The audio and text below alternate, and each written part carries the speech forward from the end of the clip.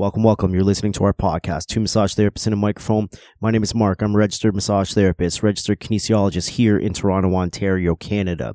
We've got a real cool episode lined up for you guys today. We were asked by the Massage Therapy Podcast. Their two hosts, Heather and Nicole, great therapists, great people. And actually, Heather's been on our show before when we first started. So when her and Nicole asked us to be on their show, on their podcast, we jumped at the opportunity. And we said, let's make this a true collaboration. Let's put out these same episodes and it'll be great. It'll be a nice little piece together. So that's what you're going to hear. You're going to hear that recording that we did with Heather and Nicole from the Massage Therapy Podcast. Throw on your headphones, crank up the volume, ignore the F-bombs, and enjoy. Hey, massage friends. Thanks for joining us on another episode of the Massage Therapy Podcast. If you're new here, welcome and enjoy. Heather here, and I've got Nicole beside me. Hey. We got a really special podcast here today. We're not the only ones in the room right now. We have two other guests that we're pretty excited about. We are. You introduce them, Heather. All right. Everybody might know them already. They are Mark and Amanda from the well-known Two Massage Therapists podcast. Welcome, both of you. Thanks for joining us today. Thank you. Thanks for having us. Yeah, this is going to be fun. Yeah. We really just reached out to them because we wanted to flip the mic on them, get a little bit more of their background, but also well,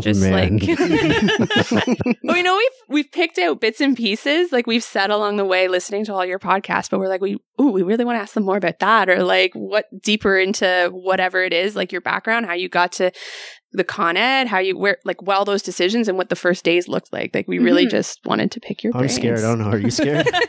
I'm not scared at all. I like talking about me. Go ahead.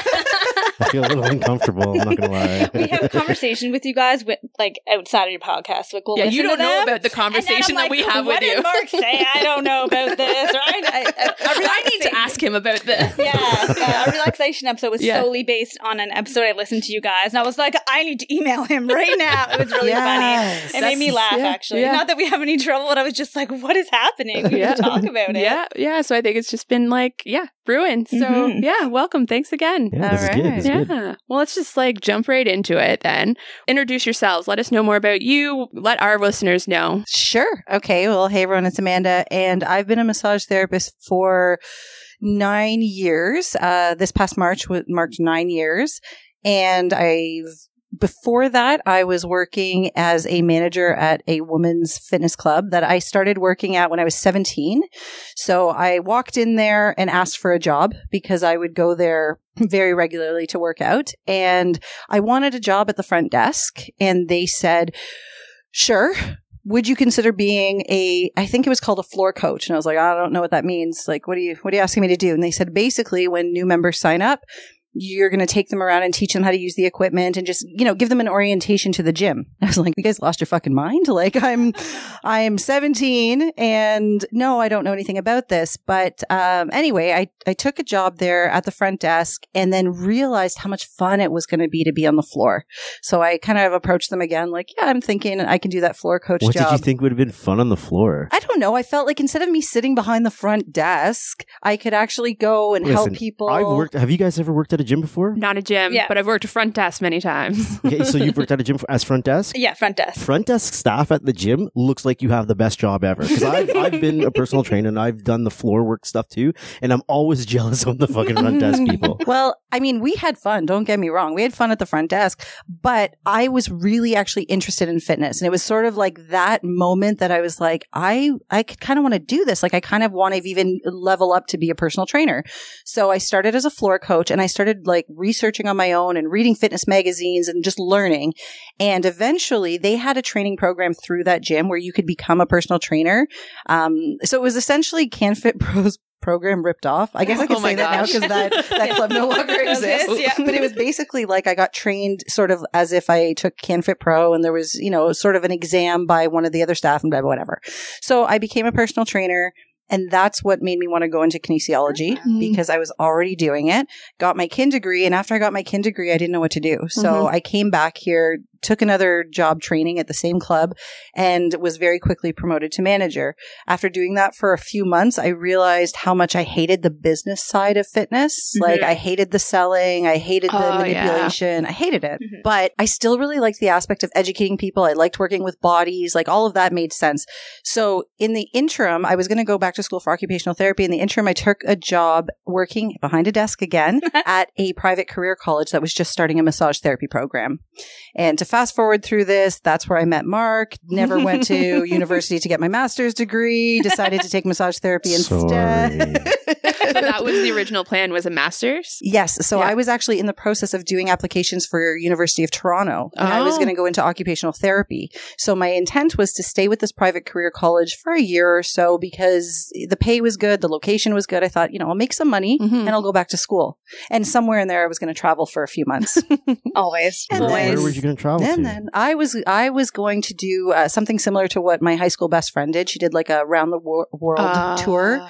So she went to Fiji and New Zealand and Australia. Like and a then whole she did backpack. And, so my intent was to do that. Nothing about that. But then I met that guy. Right? The same guy that's like nothing about that seems exactly. Well, anyway, so that I was going to do occupational therapy. Too while you're No. Okay, I'm just wondering. I don't know.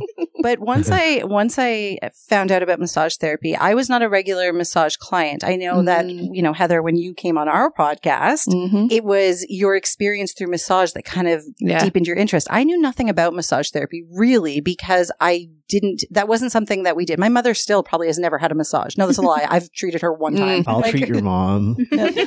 Commentary over here. Yeah, I'll treat your mom. Peanut gallery. She might have to sign a consent form for sensitive areas. Stop talking. Kidding. Anyway, I'm kidding. Yeah. So the school I was working at, things were going really well, and I started to like it there, which is kind of scary because I had plans to go back to school to travel, but I enjoyed the environment. I liked the people I worked with, and I was actually really into the job. And then this was the nail in the coffin. Somebody said to me, do you know if you're an employee here, you can take any program for free as long as you continue to work full time? Oh, I was like, okay. Done. Now I've got some thinking to do. So Did you ever consider the PSW program? I did not. Really, of all the programs that were offered at this private career college, massage therapy would have been the only one that I was interested in. It was very much entry-level medical. Yeah, it was not. Right. If I was going to do occupational therapy, I wasn't going to change my mind and become a lab technician. Not that there's anything wrong with being a lab technician, but it wouldn't have made sense for me, right? Yeah. So I decided to go talk to Mark. We didn't know each other because we didn't really work in the same departments, but I talked to Mark and I said, tell me about the career. Like, I don't want to hear about the school because I don't give a shit about that. I have a university degree. I understand school. Tell me about the career. And the way he described it, like, I was sold in literally like 10 seconds. I'm like, this just makes so much sense for me. I still get to work with people's bodies. I still get to do the education piece and I get to make my own hours and, possibly be self-employed. Like all of these things, I was just getting so excited. So I went and told the VP at the school, this is what I want to do. He essentially laughed in my face because he's like, so you're going to work 8 hours a day. You're going to go to school 5 hours a day. You're going to study. You're going to do all these. You're going to do this for 2 years. Oh my God. Yeah. And you did it. I did. I got really unhealthy, but I did it. Hey, man, for free, why not? Yeah. I mean, I say at that time, I think the program was $20,000. I don't know what it is now, but I mean, if I'm going to not have to pay $20,000 to go to school, I was like, okay, I'm going to do this. That's fine. Yeah. Right? Who needs sleep? Exactly. It was crazy though, because we lived roughly, by the time I started, I'm saying we, so I'm jumping ahead. So this was early 2008 that I had this conversation with the VP, and because you have to be an employee for a full year to take advantage of that benefit of getting school for free, I wasn't going to be able to start until winter of 2008 because I only started working there, I think, fall of 2007. So I said, okay, that's fine. So I worked there for the year with the intent of going to massage school. In that time, Mark and I got very friendly, and by mid-2008, we were talking about moving in together. So, well, I mean, it really kind of fucks up my plans, doesn't it? Yeah. I was like, shit. No, not even the travel. It was like, how can I now register for massage program when I'm dating one of the instructors? Not even just one of the instructors, the guy who designed the curriculum. I was like, oh man, okay, what do I do? So we talked to the VP, and I don't know if you've ever listened to Sue Rue's podcast, but she basically, Mark filled me in that it wasn't the way I thought it went. We talked to him, and I said, I told Mark I wanted to be honest. Let's let the school know that we're dating, because things can go really badly otherwise. So we did, and they said the only way that this can work is if Mark transfers to, they had 3 campuses. Right. If Mark transfers to another campus, you can go to school here. And so I thought it was as easy peasy as them saying to Mark, what do you want to do? And him saying yes. Apparently they said, are you crazy? You're going to uproot your whole job for a girl? Is she worth it? Are you nuts? And that was the conversation that had. And the rest is history. Yeah. So then November, December, whatever it was a weird start date. It was late in the year. I started massage therapy school. And for the next 22 months, I went to class from 8 a.m. to 1 p.m. I worked from 1 p.m. till 8:30, just didn't really take any breaks, ate lunch at my desk. And is it lonely eating lunch at your desk by yourself? You know what? I was so busy. I don't even know if I had time to think about if I was lonely. I was so busy. Yeah. And I would finish work. Did I look lonely? Yeah, you did.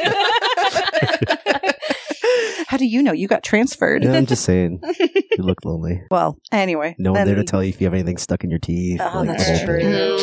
I kept a mirror at my desk. I'm a girl. Come on. Sorry. And then once I graduated, I had been promoted by that time to the director of admissions at the college. So I hung around for a bit thinking let's see where this goes. And after a few months realized wait a second, I just killed myself for 22 months to get this diploma and get this license. I gotta go be a massage therapist. That's a really long backstory, but yeah, that's it. No, that's great. Before we put Mark in the hot seat, describe maybe how your practice style or what your practice would look like now. In the beginning or now? Both, if you want. So the first place that I rented space out of, it was a chiropractic clinic, and it was very close to where we lived. So I was renting a room there, and I liked her style. It was very much the way she described it, I think, was a family wellness practice. So she had regulars that would come in for regular maintenance. So when I first started out, I wasn't working with a lot of injuries or anything really particular. I had one group of clients who were really young professionals. So I started work there at 7:00 in the morning because they'd come in before going to the office. And then I had a lot of very active seniors. That was sort of my practice, but it was all maintenance and wellness and just making sure to keep them healthy. And then over the years, I guess it's sort of stuck that way, but I've put more of a focus on actually looking for where there might be issues. And in the beginning, it was less important to me. It was important, but it was less important for me to, figure out things and, do so many assessments and do so much remedial exercise. I always did it. I was actually, at one clinic I worked at, I was known as sort of the fitness and remedial exercise girl, because I was probably the only therapist there that really put a lot of... With the in the personal training background. Yeah, and that I was probably the only therapist that put a lot of emphasis on that. It wasn't, when you booked an appointment with me, you knew you weren't just jumping on the table for 60 minutes. Mm-hmm. And so I think now I just do maybe more of that, but still very much family wellness. Yeah. Different from Mark. Yes, I know you two are very different. Yeah. Your turn, Mark. Where did it all start? Massage therapy. I went to York University. I finished York. That was when did I graduate? 1999. Let's look at this on the wall. 1999, yeah. 1999. My eyes don't work. I was dating a very lovely female throughout the second half of university, and we got really friendly, and she's like, I think I want to do massage therapy when I'm done here. We were both at the York University kin program, and then so she was supposed to start in September, and this is when CCMH was Yonge Street, Mel Lastman Square area, Yonge and Shepherd area, and they had this thing where if you wanted to take the program, you had to come in and do an intro course. And that intro course was, I think, 1 weeknight and then a weekday or something like that. So she's like, will you come with me to this thing on this weekday? And I was like, okay, cool. I'm your boyfriend, and I don't understand massage, and I don't want you touching up some other guy. So, so I'm going to come with you. So I went with her, and I was like, this is kind of cool. I wouldn't mind doing something like this, but then it never panned out for me. Like, I never thought of it beyond that. September comes around. She's like, I'm not going to go to school anymore. I'm like, well, why aren't you going to school?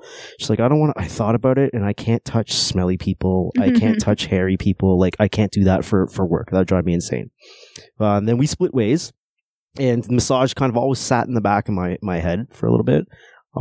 So in that meantime, I was working as a personal trainer, working as a kinesiologist. I was doing a whole bunch of stuff in the fitness industry.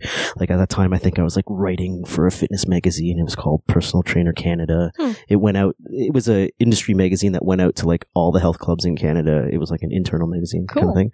Yeah, that was kind of cool. And I was doing that kind of stuff. And then just one day, well, it's not really one day. Do I tell the full story, the real story? Tell the full story. Do it. We want it. Do it. If this is PG, you might want to. Oh no, we're good. Like we were talking before, massage Heather and outside Heather. Outside Heather wears like a sailor, so go. Right. We're good. Yeah. So I ended up dating someone else, and we were engaged, and then our engagement went to shit. And then I found myself loving alcohol because of it. So I was drunk for quite a while. So this happened, I don't know, early summer maybe? No, late spring. And so I was hammered from spring until the following like February. Like I'm talking daily drunk kind of thing, functional alcoholic type of thing. And I would only surround myself with people that would allow me to drink like this and la la la la la la. So I have a happy place that I go to in Florida. It's called New Smyrna Beach, Florida. I'm like, okay, it's Christmas break. I need to get the hell out of here. So I'm going to go to Florida. Plus at that time, my folks had a place in Florida. So I got a place to go. So we go down to Florida, me and my buddy.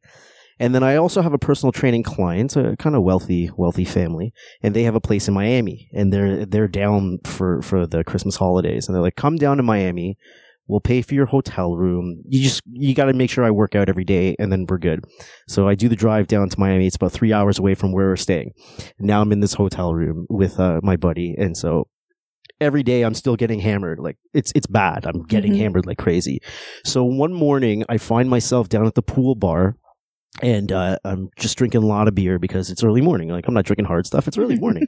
So I'm just drinking morning beers. It's morning. Yeah, morning naturally, beers. right? Like shower beers. So I'm drinking a whole bunch of Coronas, and I wouldn't let the bartender take them away, the empties. I'm like, I want to know how many I've had, and so I'm 11 into it. Oh my god! And it's like 11 in the morning. Like I've been sitting there an hour. Yeah, I've been sitting there for probably about an hour. So I'm like hammered already, and my buddy's a little concerned. He comes down, he sees me at the bar. These Corona bottles lined up, and he's like, you're an idiot. And he's like, okay, I understand what you're going through right now, but realistically, what are you going to do when you go back? Like, you can't keep doing this. You've been drunk since fucking spring. Like, this has to stop.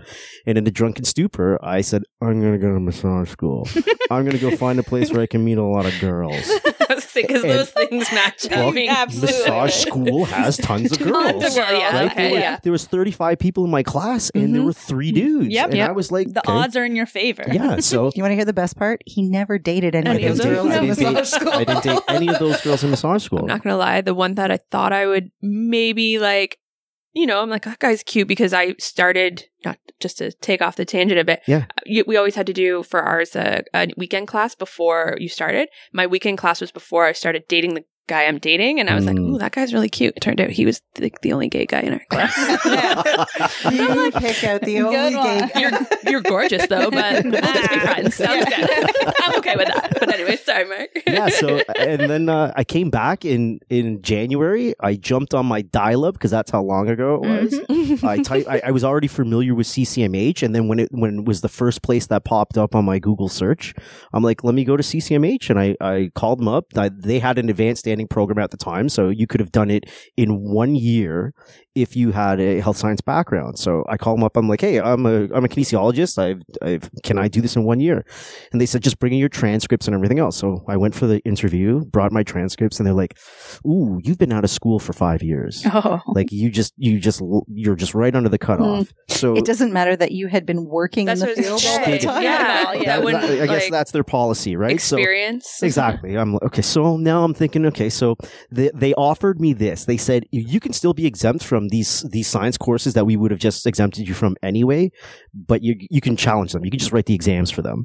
And I was thinking to myself, do I want to just, now I got to go brush up on some stuff to write an exam or all of these exams. So I decided, you know what, I'm going to just take the classes. I'm in no rush anyway. Like I'm still trying to get sober. So I'm like, I don't care what happens. So I'm just going to take the classes and I'll be fine. So it ended up being like a breeze. Like, so then they're like, come back, okay, next week and then we'll enroll you.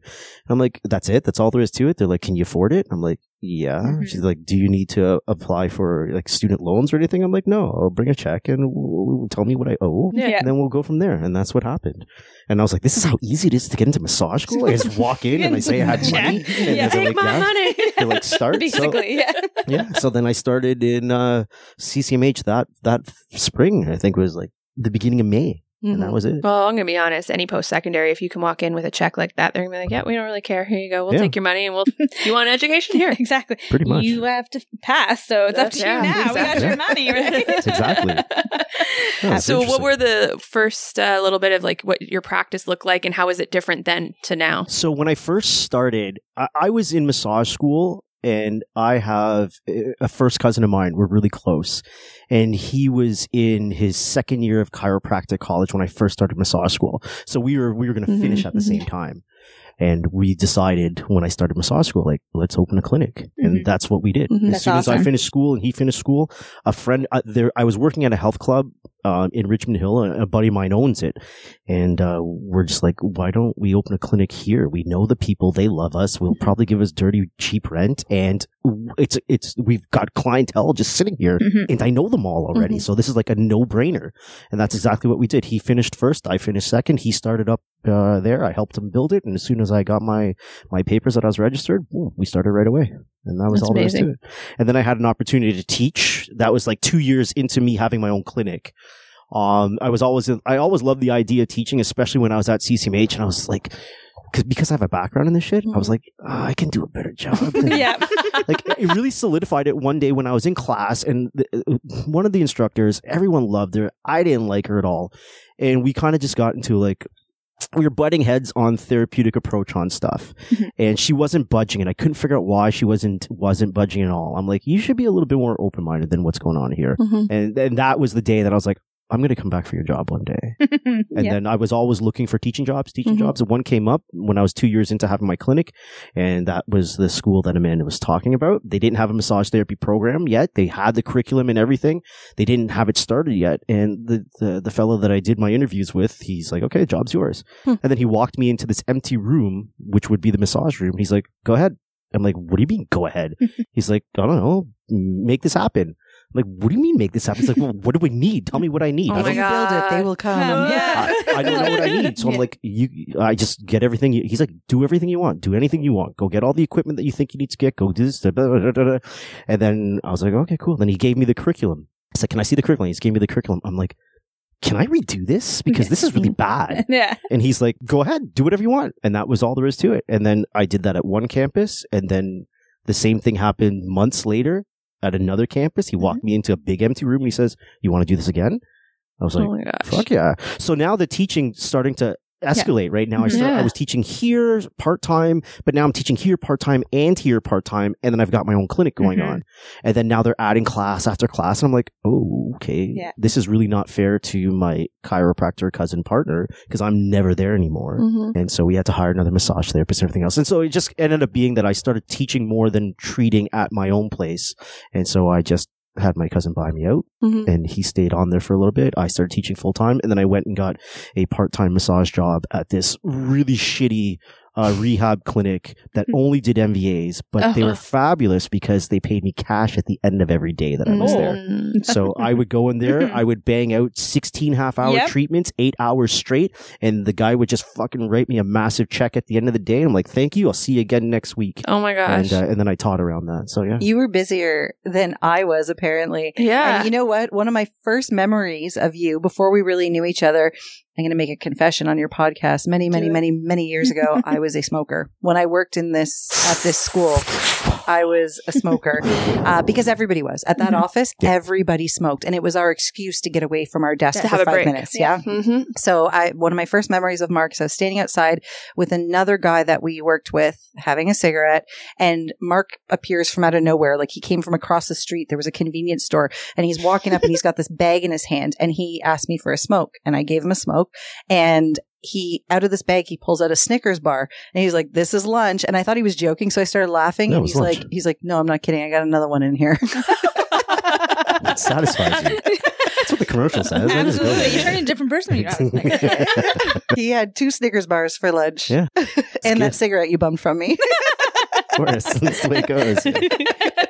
So at what point did you were a registered massage therapist before you were a registered kin? Yeah, because the College of Kin didn't come to existence until I think 2013, 2010. Yeah, we were already. I think it was living 2013. Together. Yeah. I know they were talking about it because like a bunch of my professors at Mac were on the committee to build it. Right. That was when I was graduating in 2010.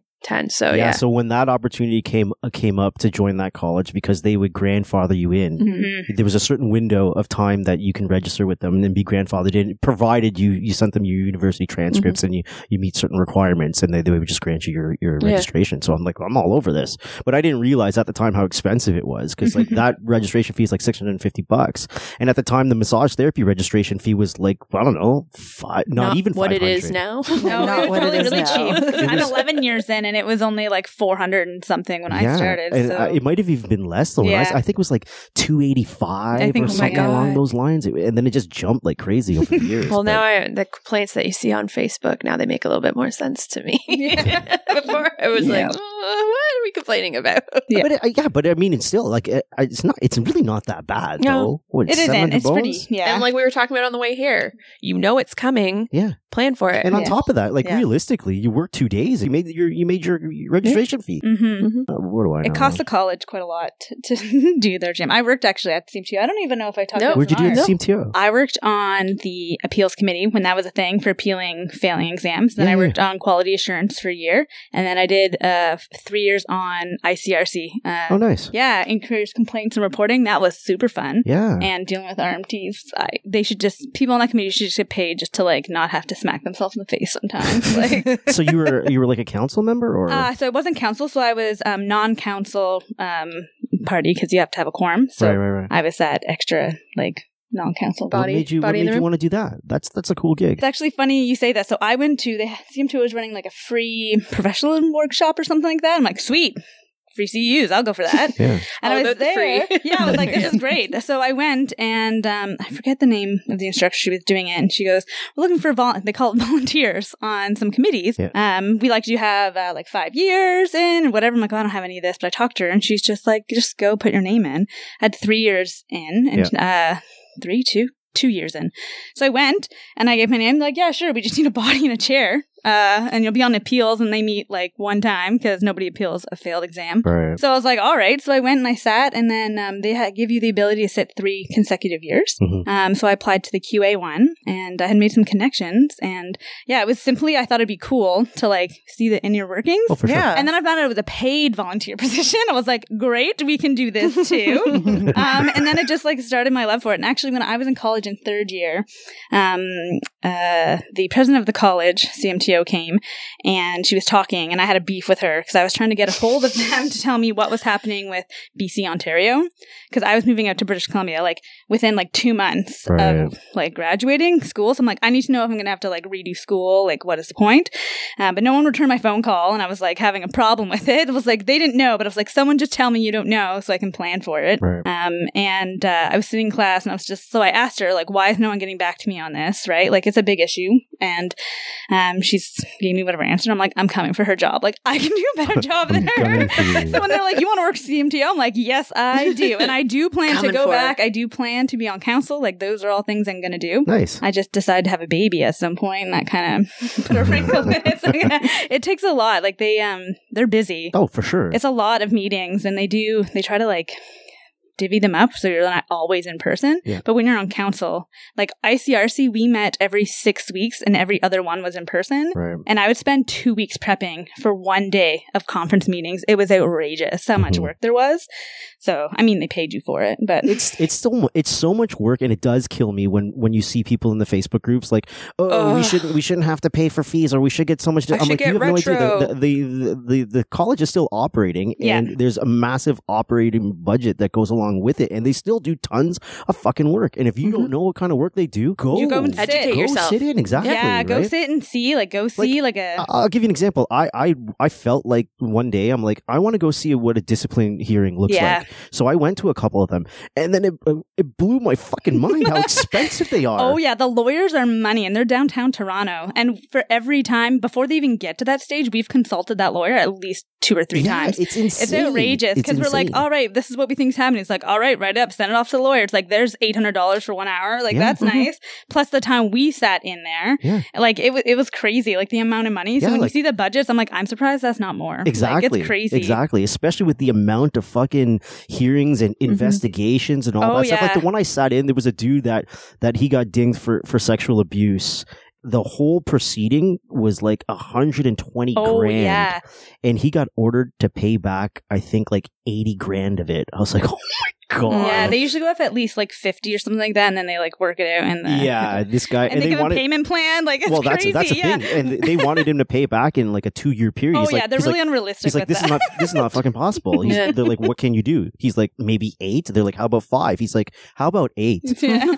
And they're like, okay, we'll meet. And then the council, the panel. Still, really think about that. He's got a mortgage on the payment hook for 10 grand a year for the next 8 years, and he's got to find a new job probably. Yeah, he had another job, and he's like, I can't afford this. Like the job that I have now is shit compared to what I was doing before. Yeah. And then the whole time I'm sitting there is going, maybe you shouldn't have fucking touched boobies, dude. Yeah, exactly. Right? But it's pretty simple. But I'm not gonna lie, I did feel bad for him for a little bit. But then when you sit back and think, like, why are you even fucking here in the first place? Then I didn't feel bad. But I did feel bad. But I didn't. But I did.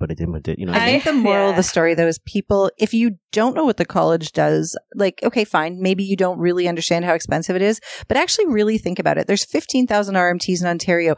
They're busy. And by the way, I should not rant about this, but this makes me laugh and eye roll every day. All of you who are saying, I emailed the college about this, how do you want them to get anything done if all they're doing emailing is answering your 7,000 emails about things that we can figure out on our own? We want to be seen as healthcare professionals. Maybe we should be acting like healthcare professionals, using our reasoning, using our everything we've learned in school. During COVID, man, the number of people who were like lobbying, like, everybody email the CMTO. I'm like, this is a bad idea. Yeah, do not email them. Do this. Stop it. Well, while we were off too, when you're talking about, they were still going through and receiving complaints and still going through those processes. If you go and look, people were still going through disciplinary action while we were off. Like, they're still working plus trying to figure out COVID because nobody knew what to do. We've never been through this as the society we are now. Like, it makes no sense. I think about the complaints they're going to get now, like with COVID, like just like clients and stuff. I'm like, maybe I don't want to go back for people. I don't understand. Like, how are you so oblivious that everyone's busy? Like why they don't have a huge staff Why would either. the CMTO not? Why would you not be accepting that the CMTO doesn't know what to do when the fucking federal government doesn't know what to do? Like, realistically, come on now. They're all making up by the seat of their pants, and there's not like a ton of in-house staff. Like when you go like in there, and you sit in there and you see the office building because everyone's like, oh, it's downtown. Like, I get why it is where it is. By the way, it's Davisville. It's not. It's not downtown. We're not in like Bridle Path. Like it's not like that. And the building isn't super fancy. I used to work walking distance from the CMTO. It's not downtown. No, it's not downtown. So it's like kind of out of the way. I mean, it's expensive. Yeah, but like, when you're from Windsor, everything you say Toronto, everything's downtown. Yeah, so Oshawa, everything's downtown. So like it was wild to me because it was so early in my career when I started. I think it really set the standard for me in like practicing in general. Like why I do things, why I don't do things, why I document certain stuff, and it just gave me a lot of confidence when I would say something to a client, like no or this, or I would know where it would go. Like, standards, ethics, like all that, and be like, there is the reasoning behind it. Yeah. I mean, I can say like every once in a while, CMTO will come out with something and I'm like eye rolling. I'm like, really? I can see where this is coming, but like on a practical standpoint, I don't know why you didn't have an RMT who's like, this is a terrible idea. Yeah. Like every time someone works on like a PEC, you have to have like consent. I'm like, can I do it for a treatment plan? Like, can we sign it once for a whole treatment plan, give verbal consent after that? I'm like, this is a lot, but I see what you're doing. I get where you're coming from because I have sat on more than one case where, you know what I mean? Like they get that consent verbally and then it's like he said, she said, and it's a whole like muddy water of nothing. So I get where they're coming with it because so many people fall through the cracks because they don't have something to fall back on. Yeah. So we would see like lots of smoke, but you can't pin the fire. Whereas at the very least, they were like, if you don't have the paperwork, because who's signing, you know what I mean? Like who's signing that after? If you don't have the paper, they very least can be like, professional misconduct, there's no paperwork. Right. So they were able to like mesh it. I'm like, I see where this is going, but everyone just like calm down. It's not for you. You can't, I mean, you can't make everyone happy. No. If you come up with this form, someone's going to fucking hate it and then there's going to be a big rally around it. Yeah. And if they did something else, someone's going to hate it and there's going to be like, they're in a no-win situation. You cannot win. It's not just them. They have to also look at like other colleges. What are they doing? Ministry of Health. Like they're governed by, right? Like they govern us, but they're governed too. So they're constantly like playing this like in between like line and all the times, like even when you're there, you can feel the energy. They're all like stepping on toes. Like it's crazy. It's an impossible job. I mean, I fucking have trouble managing fucking two little kids. One's 6 and one's 3, and they're managing 15,000 fucking people. Like it's an impossible job. You cannot do that without there's a handful of them. Just like with the RMTO, I think it's 4 of them. Yeah, like I've been having a lot of meetings with Michael Faraday because I'm part of the committees and stuff. And I didn't even realize that there was like 4 or 5 of them. That's it. How did you get to be doing the CBNs? Actually, let's tell everyone what a CBN is. Yeah, so it's a community-based network. They're kind of all over Ontario, and I want to say it's run or it's under the umbrella of the RMTAO, but there's like no fee to it. It's just a way for the RMTAO to kind of get more information out to RMTs, build community, build a network within each other, as well as provide feedback to the RMTAO. Like if issues arise, like let's say when the consent for sensitive areas came out and there was a lot of backlash or whatever issues with it, as a group we would talk about it and give that feedback to the RMTAO so that they can go to the CMTO and give them that feedback. So how it kind of started was when I came back. I don't remember how long I was into it. Not even like maybe 6 months. Another RMT in our area, which I met through Durham College's new massage therapy program. She was trying to get a bunch of RMTs in the area together and just meet because we do work so alone and so independently and so much that we don't really connect with each other a whole lot. And it ended up being 3 of us showing up and we all knew each other. So we didn't really meet anybody new. Yeah. So then we kind of got talking and I said, coming back, and I think I mentioned this on when you guys had me in last, I wanted to build a bigger network, a bigger massage network, because I just love talking about massage. I love talking about rehab and all of that and the body and anatomy, and I love that. So I wanted a bigger network to talk about that stuff with. And so they both that showed up with us own their own clinics. One like owns a massive clinic in the Oshawa area, as well as they both work at the college teaching. So they're like, we couldn't really take on like a big role in this. So I kind of said, you know what, I'm new. I can work this into my schedule now instead of building it in later. So I kind of got connected in that way. So nice. Yeah. So how many people turn out to your meetings now then? Our first meeting was 20 people, which seemed to be like the most in person. And that was like the only in-person meeting we ended up having. Right. I think we might have had another one after that with a few less, but now I do a lot of it virtual now, and it's actually worked out better. I always wanted to introduce the virtual part of it because knowing so many RMTs are moms and parents that then they could connect, or if they couldn't leave, or let's say they only had the hour of lunch and that's when we were meeting and they could just connect remotely and listen in, especially if we had a speaker in. My idea too is to maybe like record the speaker and provide it just for the network to if they couldn't show up. So it kind of worked out that it pushed us in that direction, because I think a lot of them were pushing back on the technology when I first brought it up, and then this all happened and then they all were like, let's do this. So now we have, I'll have between like 10 and 20 people on a virtual call. That's awesome. yeah, and our group is like all the groups I've kind of jumped in on and to see how it works. Cause again, I'm new. I'm like, I want to make sure I'm doing this right. And they all kind of have a different dynamic. And ours is very much like coming for the information, maybe bounce a few ideas off, but like you run your thing the way you do. You stay in your lane. I'll stay in my lane. I'm not going to comment or be negative. Like it's really supporting in that way. It's like our group is very supportive of each other. Yeah. I don't understand. What is that, right? What? Yeah, not dumping down each other's throats, and that's what I really like about our rainbows and sunshine. Yeah, I like it. It's kind of like their escape. Like I'll even be like, okay, let's stop talking about COVID for a second, and like, what did you do this weekend? Like, everybody, tell me what you did this weekend, just to remember that like we are all human again. Yeah, we have lives outside of COVID and massage too. So let's like, do we though? Yeah. Right now, do we? I don't know. That's all I do right now. Well, that's what like made me like also excited to like kind of back up to when Nicole and I connected and working together. Let alone the space and what she was offering me was the fact that she was willing to be a mentor, and as well as I didn't know that at the time. I didn't sign up for that. I kind of made her my mentor. You are now it. She was willing to be a mentor once I told her to. Yes. Yeah, pretty much. But knowing that she had this CMTO background, because a lot of the stuff does come out and you're like, wait, what does that say? Like, what am I supposed to do?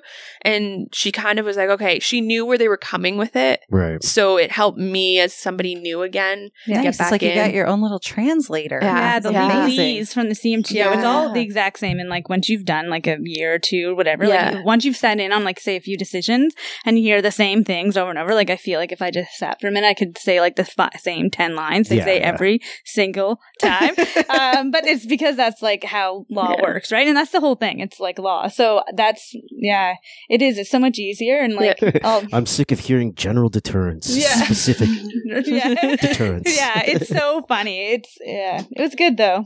I didn't know I was gonna. I just was like, want to rent for me because I don't work part time. Someone pay me rent so I can stay home with my baby. And like I said, I walked into her clinic and I was a patient, and then it was I came home and said, if I go back to massage, don't worry, I'll never go back to massage, but like if I ever do, this is exactly how I want to do it. And then 3 years later, I'm like, they put it out in the universe, and now here I am.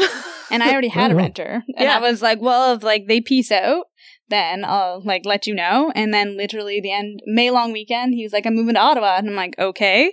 And then she got her license within like a month. It was crazy.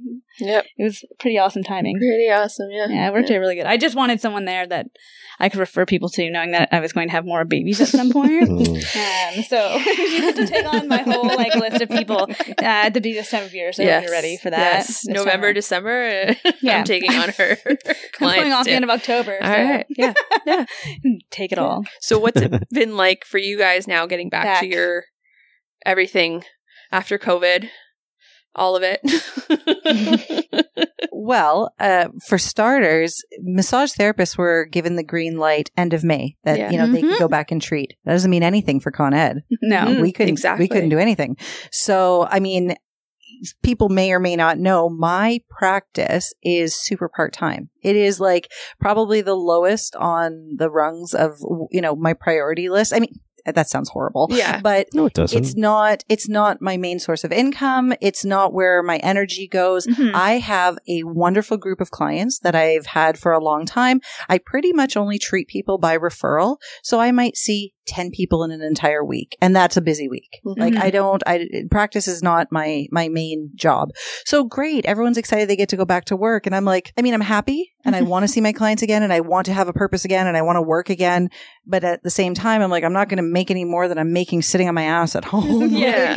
For that, what we wanted to get up and running was Con Ed. Yeah. So during that time, like you said, everyone being resistant to virtual, Mark and I never wanted to make Con Ed virtual. Like it's not the virtual part. We didn't want to do online courses, because an online course versus a virtual live stream thing they're different. Is a whole other beast. Yeah, like to have a true. very, very good, well laid out online course is so much freaking work. Mm-hmm. But to live stream a course is simple. Like that's just taking everything we do live. Are you forgetting all of May?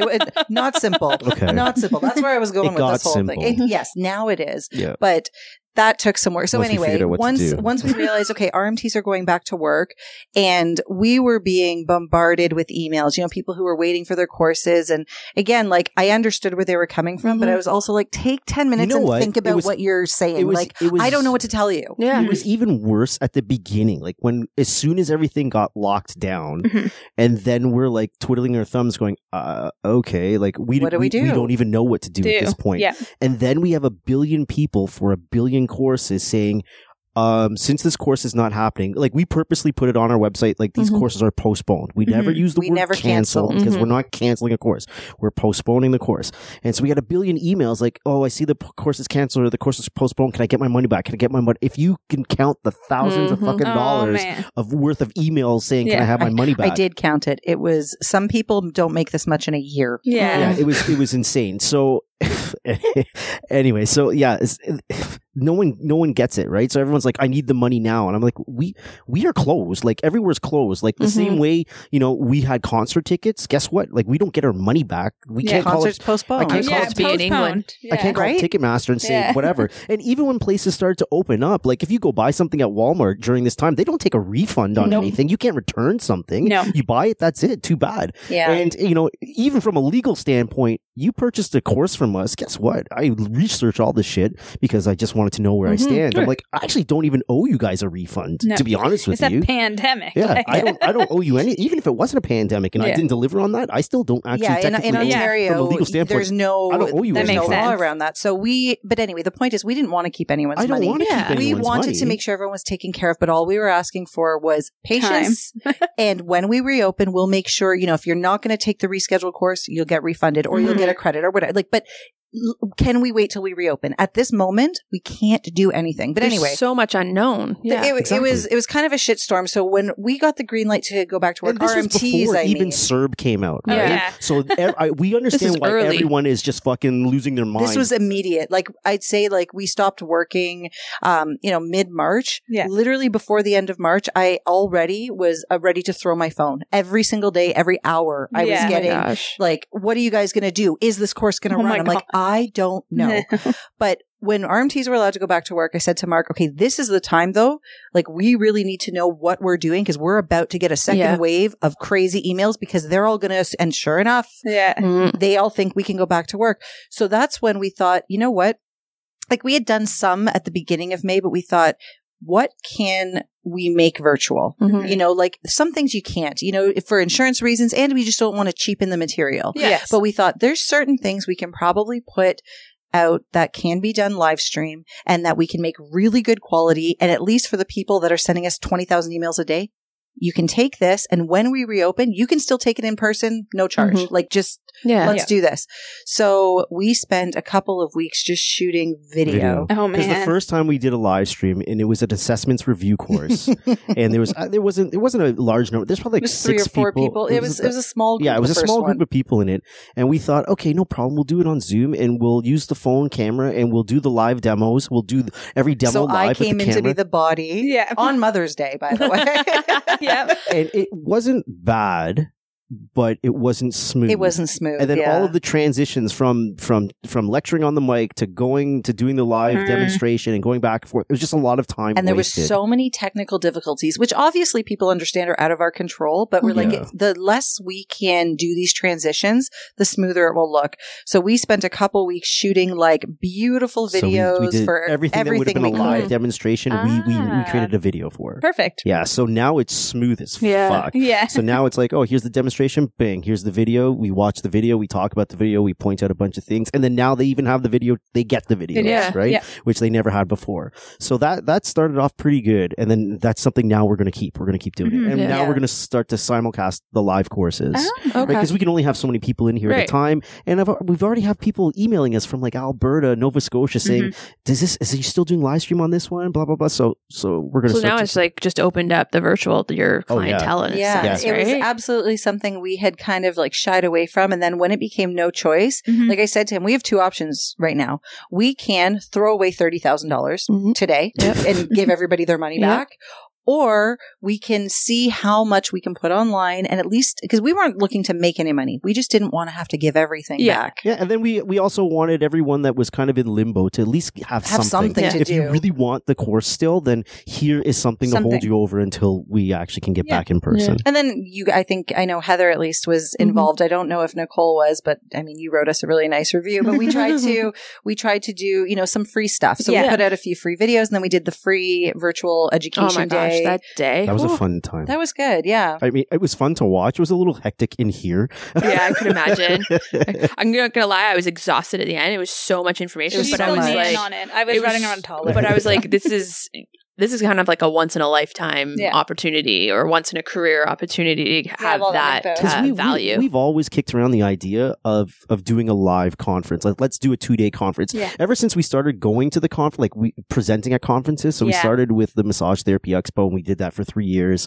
That stopped happening. And then the year after that, we did the Canadian Massage Conference. Yeah. So ever since we started doing them, we're like, let's do a Con Ed freaking conference one day. So to sort of I'd love that. Practice, I'm putting in air quotes, we started doing the free education nights. So every 2 months, we would bring 2 speakers in here, and we'd have a whole thing. We'd have food and drinks, and, it was networking and free education. And it was sort of just us building up and networking and meeting people to figure out, like, could we put together a whole weekend event or a whole day event? And the virtual one was amazing. Yeah, the virtual one worked out really, really well. I was really happy with it. And I was like, I got the idea originally from, there's this guy in the States. I think his name is, I can't remember. I'm going to butcher his name. It's not a difficult name. Chris Burns. I think his name is Chris Burns. It is Chris Burns. It is Chris Burns. Okay. So his people, he does this, he has a podcast. I don't know if he still does it. I think just recently I saw that he stopped doing it.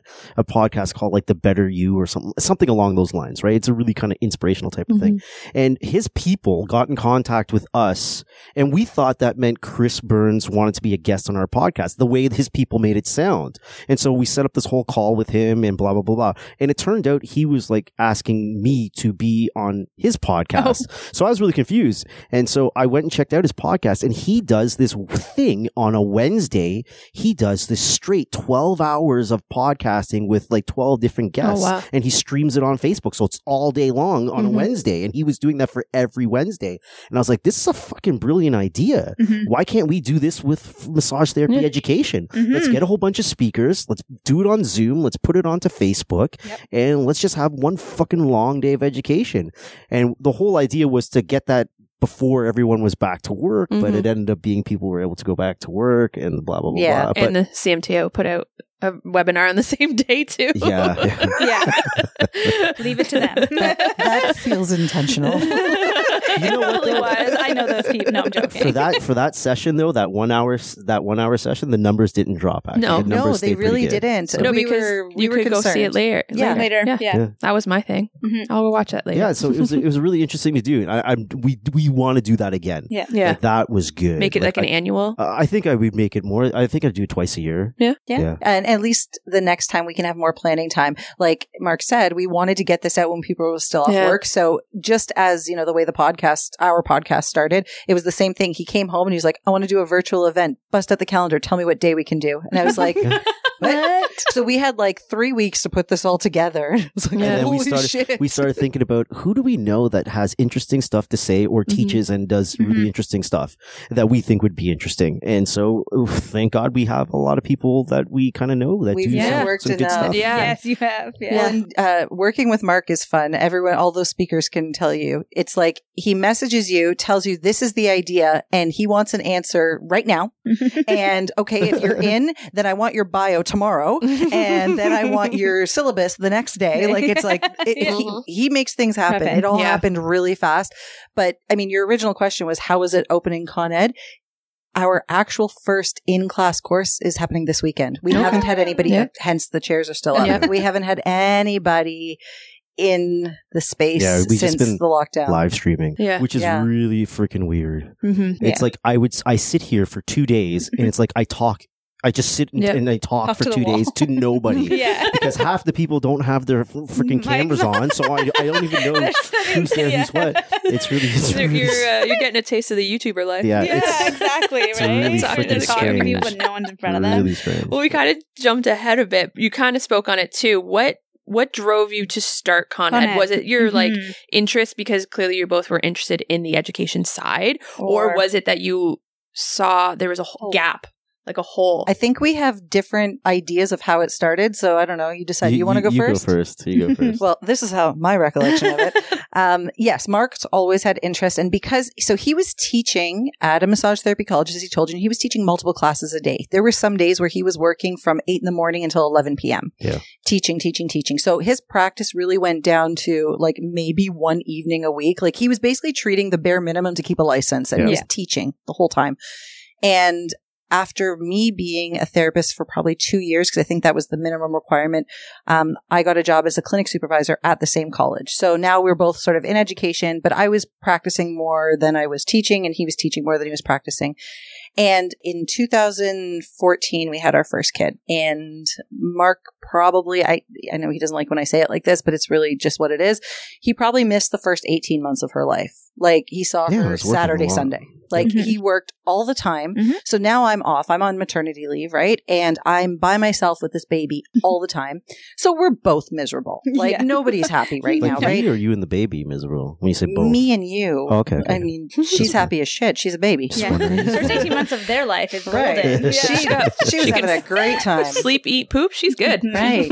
So yeah, we were both pretty miserable, but I don't think I would have ever said to him, like, you know, you need to quit your job or whatever. But we had taught a couple of continuing education courses before I got pregnant. It was sort of like a side thing that we did. I think we had taught maybe 4 times. So we had taught a business course that we developed with one of my clients who was a chartered accountant. It was actually his idea. And because I knew Mark was like really into this idea of continuing education, I brought him in on it. We did the business course. And then Mark developed the Joint Mobs course. So then we taught that a couple times. So anyway, when our daughter was about 18 months old, Mark came home from work one day, looked like he hated his life. And I was, you know, concerned to have him anywhere near a window at that point. Like he was just miserable. He sat down on the kitchen floor. I was cooking dinner. And in all the years I've known him, I've never seen him just sit on the floor. So it's like, what is happening? Probably like never see me in the kitchen. Yeah, exactly. I was kind of freaking out. Like, what is wrong with you? You know? So by this point, like kid was in bed because it was late. He got home late and he said, I hate my job. And I'd never heard him say that because he really did love teaching. He's like, I hate my job, like hate it. And I said, okay, what are we going to do? And he's like, I want to quit. And I said, so quit. And he's like, no, like I'm serious. I want to quit. Tomorrow. And I said, I know you're serious. So quit. And then he said, what I really want to do is I want to start developing courses again. And I want to start teaching continuing education because I like to teach, but I don't want to teach massage therapy college anymore. You want to teach on your own terms. Yep. Yeah. So I said, do it. And again, it was probably like 9:30, 10 o'clock at night. Like it wasn't early. And he said, do you mind if I go out for a little bit? And he left and he went and, you know, talked to his family and said, I have a new baby at home. Well, I mean, she wasn't a new baby. She was a year and a half, but either way, I have a baby at home. I have, you know, I had just gone back to work. Like, yeah, we had a new home. Like, and he basically just went to his family and said, I'm going to start this new business idea. If I fail miserably, do I have support from you guys? And they were like, if you're honestly miserable in your job, quit your job. So everybody was super on board. I was super on board. Like I said, Mark does things really fast. I knew he was going to quit his job. I honestly didn't quite know it was going to be the next day. They gave notice the next day. So he was out. And then, so that was the very end of 2015. So 2016 is when Con Ed was really born, where we went full force. So I still had my clinic job. He got another couple, I think you had 2 part-time clinic jobs. I think, yeah. So he was working at 2 different clinics, but very part-time, really trying to put all his energy in Con Ed. And he developed courses, like, there were some days where you'd sit at the laptop for like 15 hours at a time, I felt. And he was just like pumping out material. And it was really, but it was like really good. And I'm like, how are you doing this? Like, you're just in the zone. Yeah. Well, it's also because when I was teaching at a massage therapy college, I taught everything. There was That's not true. one course that was in the course offering course catalog that I did not teach at some point. And so I was like, this is okay. And so to bring it back, we originally started it with like that business course, which is a huge gap in massage school. So when her client, who originally wanted to do it with his daughter, who was a chiropractor, and she, I guess, had no interest. She had no interest. So he approached me. He approached her to do it for massage therapists. And so when she said, like, do you want to get involved? I'm like, this is brilliant because business in massage school sucks. And so then after we did the first one, and we had, like, it was a decent turnout. It was our first, like, we were nobodies. People, 8 people. 10 people. Yeah. And this is when we charged. We charged ridiculous. We charged like $700 for this 2-day course. Too much in the beginning. And so at the end of this thing, I was like, this is kind of cool. Like, I like this. I can, if I can figure out a way to just do this, then I'd be happy. And so then I developed a joint mobilizations course. And that was based on the idea there's holes in school. No one comes out and feels really confident with joint mobs. So I'm like, let me create a course. So then it started off with, let's fill the gaps where you come out and you're not great. Yeah. And so like the next one was like record keeping because, so let's do a 1-day record keeping course. And then the Remex courses developed. Like it is exactly as you said. Everywhere he saw a gap, he created content for. But like I said, he was like, it was crazy. I was doing it fast. Like all these, and like I would create a full course in like a couple days. It was so fast. All the content, everything else. And he's giving me the stuff to edit, and I'm looking at it, and I want to give him notes, and I'm like, it's perfect. Like I don't know how you did this, but so that's why I always joke, and I'm like, I take no credit for it. Like he just pumped out all of this material while I was working at the clinic, taking care of our daughter, and so 2016 we just started teaching, and we thought it might be a slow start because again, nobody really knows who we are. We're just, who are you guys? Like, what credentials do you have to teach?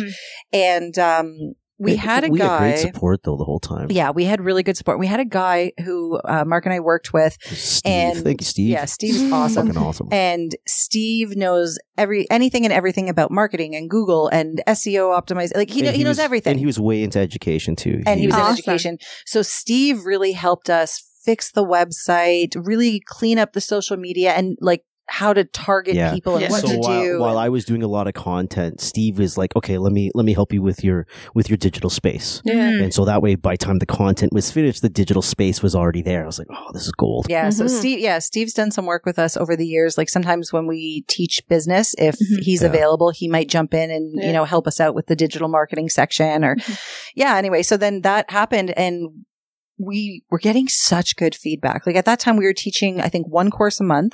Because we were new, teaching 1 course a month, and people were like, are you going to do this again? Are you going to have more? Like we were getting just the best feedback from these things.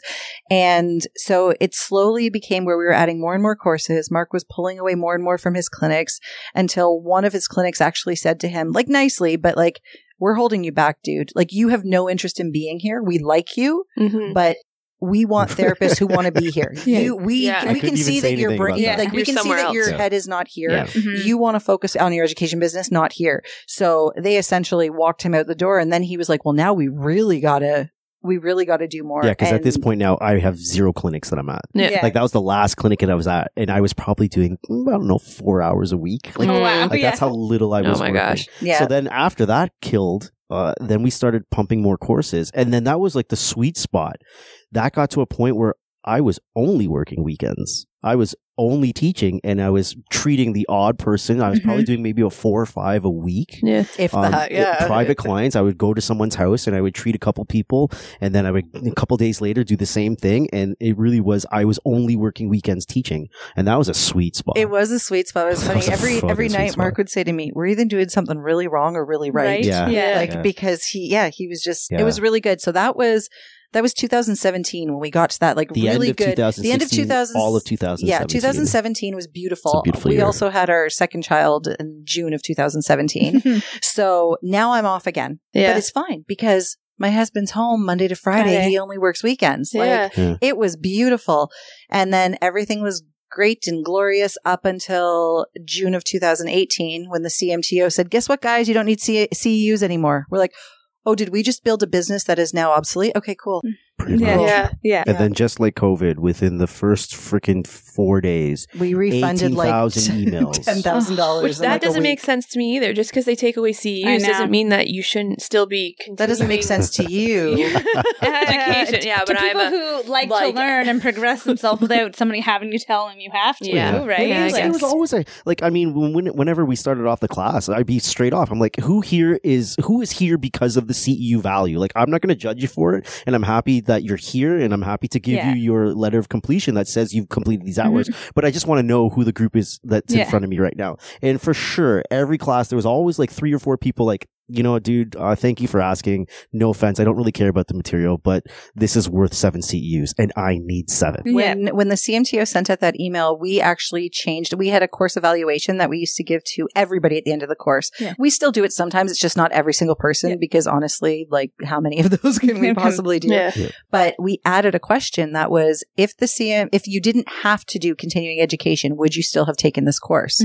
Because at that point, then we were trying to figure out, do we still have a market? Like, are people still going to take, but we knew like at some point people are going to have to start taking courses again. It's not like just because the values are gone, you still have to do continuing education. Every healthcare professional has to do continuing education.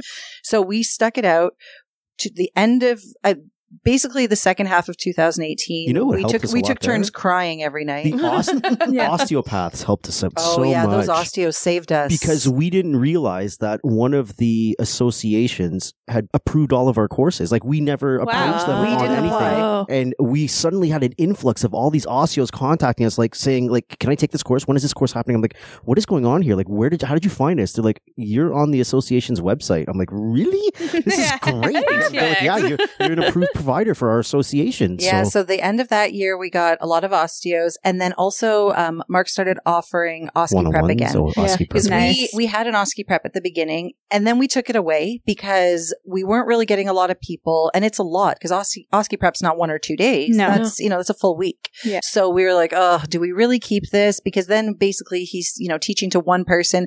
But then once we realized like, well, I mean, it's teach to one person or teach to 0. Yeah. So we brought the OSCE Prep back, but made it better. Yeah. And then that went crazy. There was a period where I think it was something like 13 weeks straight. You worked 7 days a week because he was doing one-on-one OSCE Preps like every day. So is that speaking then to education that's out there as the massage, that they're not prepping them as well as they should be in some institutions, not to call them out, but do you find you get like people from like the same area, like or the same schools, or you don't have to name the schools? We can say yes. I mean, quite honestly, I will say it. We've never had a Sutherland Chan grad contact us for OSCE Prep. Yeah, OSCE Prep. It's very specific demographic. Yeah, like we don't take anyone into the. I shouldn't say it like that. We want to make sure that we're a good match for you for OSCE Prep. Oh yeah, you have to do a consult first. So we do a consultation you can't just first. pay us. So once we start talking the consult, I'm like, I can bet what school you went to just by the way you're talking. Really? And the things you're saying and the areas that you're telling me that you're feeling are our biggest concern. And 9 out of 10 times I'm right on what schools they come from. Yeah. And it's really freaking sad. Like I had someone come in from, she lived in Kingston. I think she went to school in Cornwall or something like that. And she was like the valedictorian of her class. And she failed her OSCE twice. Like she was getting 90s in school and she blew her OSCE twice. And she comes in, she's like, I have no idea why I'm failing. Like, I don't know. I'm doing everything that I did at my school and I did awesome at my school and I go to do it at the OSCE and I can't even get 70. Like, I need fucking help here. Help that me. Girl broke my heart because you could tell she was a hard worker. You could tell it wasn't because of her study habits. Yeah. Honestly, the school really failed her. Yeah. That's really a school that was, I'll just take your money, please. And yeah, pretty much. And so we did the 4 days and she passed her OSCE that third time and she wrote a really nice review. But I mean, that's a perfect example, like where, this is a great student and she only knows what you're teaching her and it happens a lot. In the 4 days that she was with us, like she absorbed everything really quickly. She would, Mark would tell her something. She had a good attitude though. When people come in to do an OSCE Prep, Mark will say to them, like, just forget everything that you think you know, because you failed already. You got a lot of people coming in, and then we teach OSCE Prep a very specific way. Basically, we don't reteach you anything. It's preparing you for what to expect in the station. We expect you have the knowledge because you graduated, right? Yep. But then if we see that you're doing something just incorrectly or you need help in a certain area, we'll tell you where you're going wrong. And each time we'll have somebody say to us like, well, this is what I was taught. We're like, well, that didn't work out for you. So like, just forget everything you think you know, and we'll get you through this. The worst is I've had a couple schools approach me to do OSCE Prep for their school. And then that's what I was like, first off the bat, I'm like, listen, I don't want to go in there and badmouth your staff because ultimately it's going to happen. I can feel it, right? Because I'm going to go in there and say something and they're going to say, well, that's not what our teachers tell us to do. And I'm going to be like, I don't know what else to tell you. Like, other than like, this is the way you need to do it. And if you do it this way, you'll probably be fine. And if you do it this way, you're not going to be fine. And I had a couple of people people that run schools. I'm like, I don't know if this is a good idea. So one of them I did it for, and it actually worked out well. They were happy with it. And their staff was, the guy who runs the school, he's like, listen, do whatever the fuck you want. Just make sure our people do well. Their staff initially didn't like us, but they have come to like us. But there's actually one dude there that teaches at that school. You. Yeah. He's a good guy and he likes what we do. And he's actually the one that recommended us. So he kind of helped keep all the staff at bay, like just let him do his thing and we'll see what happens. And then I had another school in Toronto approach me to do that.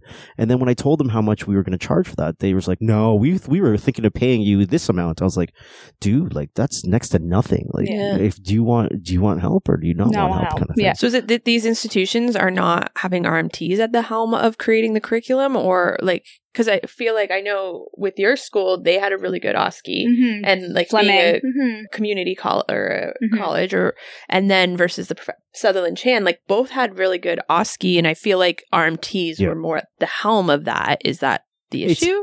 I think with those schools, it's just a different type of environment where their admission process is a little bit more loose.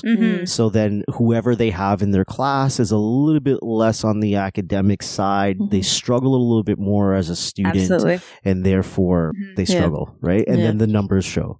So then whoever runs the school is just like, we need our numbers up because this is how we can promote our school is with our numbers. But I worked at a community college. I don't even think I mentioned that too. I did a 6-week stint where I somehow, never teaching my life, got an advanced anatomy and physiology teaching. That's why no, I'm joking. They were in a pinch and they're like, you seem to know enough. You worked at CMTO, blah, blah, blah, you blah. seem to know enough. I was co-teaching actually. So she just couldn't do 2 days a week. And the way they work it, it's like you do a chunk and you move on to the next. So it's co-teaching, which was outrageous. I felt bad for the students. I was 6 weeks there, and it wasn't until the 4th week that I had access to the school portal for the information. It was like, I don't even know what I'm teaching you. Basically, the teacher was like, teach this chapter and this chapter and this chapter of Tutora. Like, there you go. And I'm like, okay. Because we were co-teaching like opposite days. Right. So she'd teach Monday, and Monday afternoon she would text me and be like, I got this far. And I'm like, and I had never taught. I had no material. So I'd be working all day. I'd stay at my clinic until like 10 p.m. at night. And I'd come home and I'd be opening up my textbook. My husband's like, what are you doing? I'm like, I'm prepping for tomorrow's 8 a.m. class. And he's like, oh my God. And I was lucky enough that I had taken so much like post-secondary and done so much education. And I just come out of McMaster's acupuncture program that doing anatomy and physiology actually didn't feel like it was that difficult. I mean, I'd brush up on a few things, but for the most part, like, it's like I literally just reviewed this at Mac in like 5 months, right? So it worked out okay, but like I found that, and when I worked at the CMTO, the same schools would come back with things like record keeping or professional misconducts. So they see it too. Like, and when I sat there, I'd be like, I bet I know what school this person came from, or I bet I know what year this person graduated in. Like, it was crazy. It was that bad. Like, I know someone that she's an examiner, and she's the same. She's the same way. She's like, I know as soon as they start performing, I know what school you're from. I know it. And I feel sorry for you because you're probably going to fail this station. Barcode you, so you don't have the bias, but you know it. You can see it. So I mean, I'd like to say that everyone that was in my A&P like did pretty well. I was really shocked actually though. They were doing oral practical exams, so like landmarking, and they didn't put hands on people yet. That I don't get. So they're just like, so we're gonna do oral practical exams, like, oh, those are easy, right? Like, find a humorist, all right. They know what a humorist is, but they had never put their hands on anyone. So I'm like, we're scaling all the way. I'm like, I know I'm supposed to teach you about the upper extremity right now, but I'm like, I'm going to teach you how to actually find the bone you're looking for. Yeah. It was wild. And the teacher was like, yeah, they haven't put hands on people. I'm like, you didn't tell me that. Yeah. So I spent most of that 6 weeks actually like prepping them for the next semester where they were going in to actually massage people, because they hadn't even done that. They'd been in school a year and they had touched no people. It was crazy. I was like, I don't even know what's happening, which was so different from my education. But it was really nice to be there. I sat in a few exams. Like, they did a few like oral practical exams. Like, you want to grade people? I'm like, yeah, sure. I qualified for that too. Great. I'm this far. Why not? Absolutely. Like, I know the content in every station, right? So it was kind of funny. But it was wild. Like, to what you said. Yeah. I'm seeing a trend here. Like, first me at the gym. Hey, you want to be a floor coach? I'm like, I'm 17. Cool. You.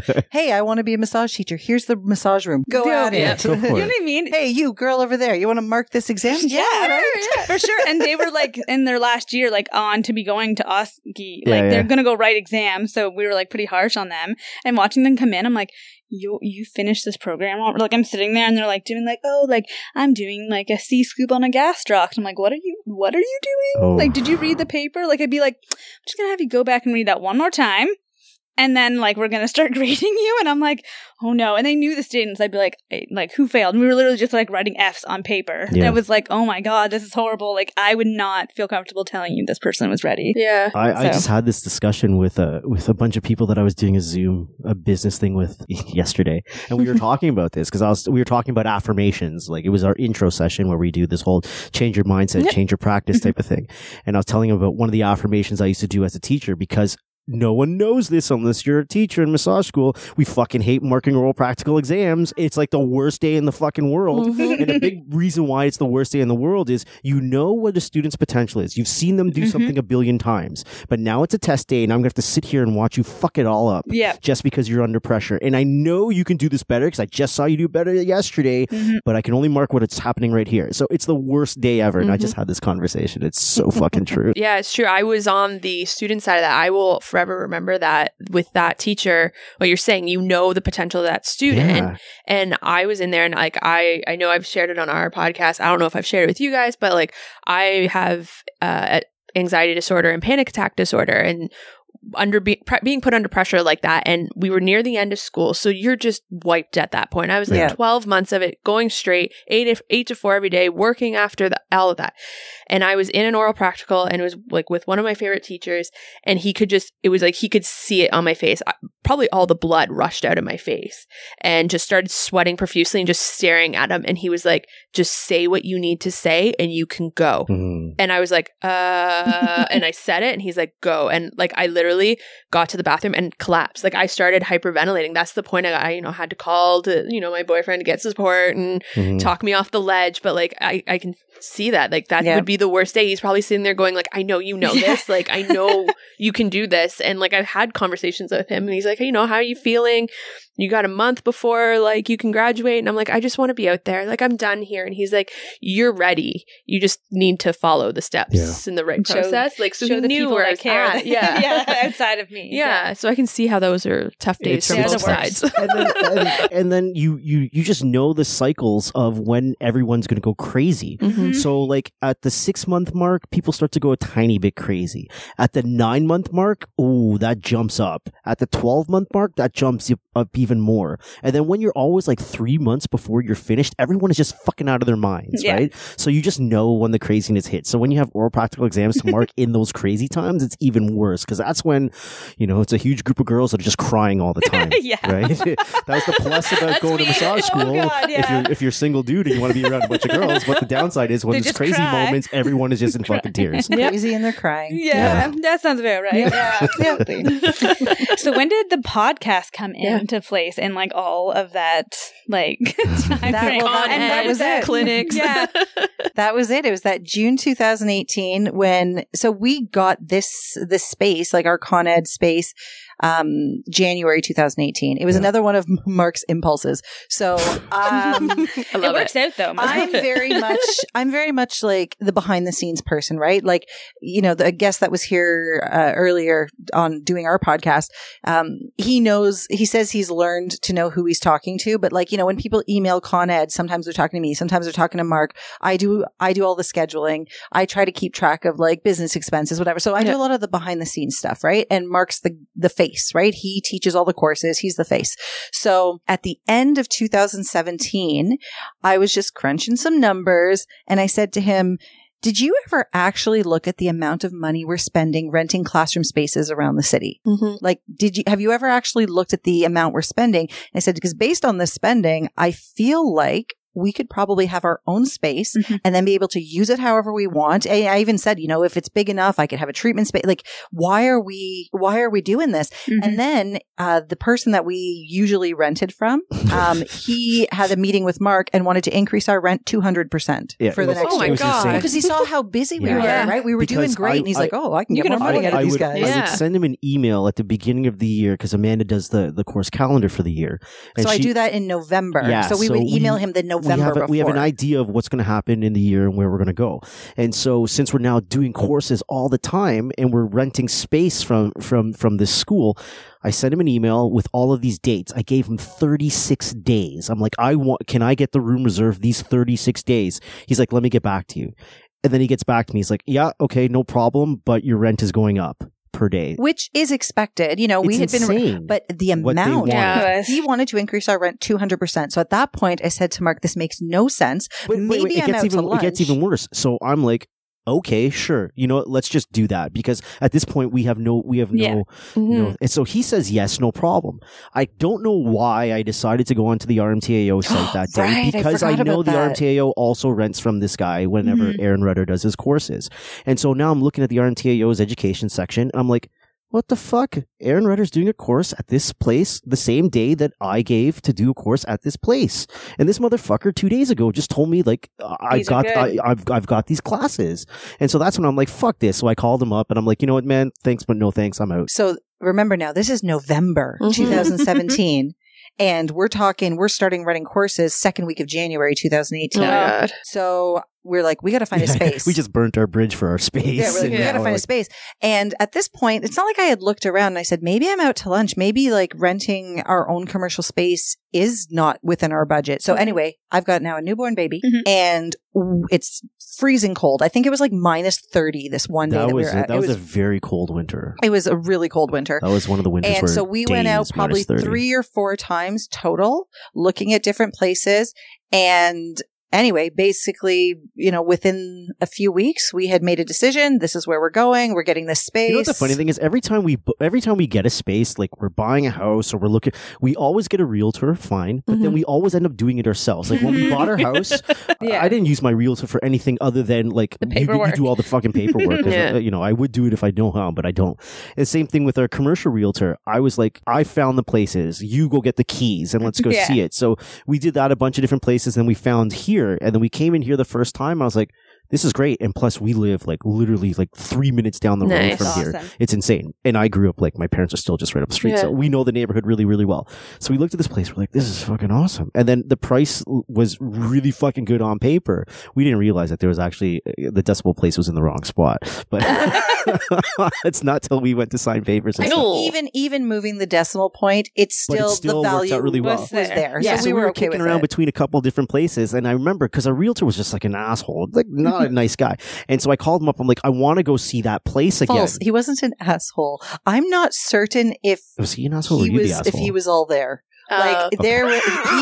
He was really out to lunch. Like we saw this place, we liked it. We saw another place. And so Mark actually liked the other place better. I liked this place better.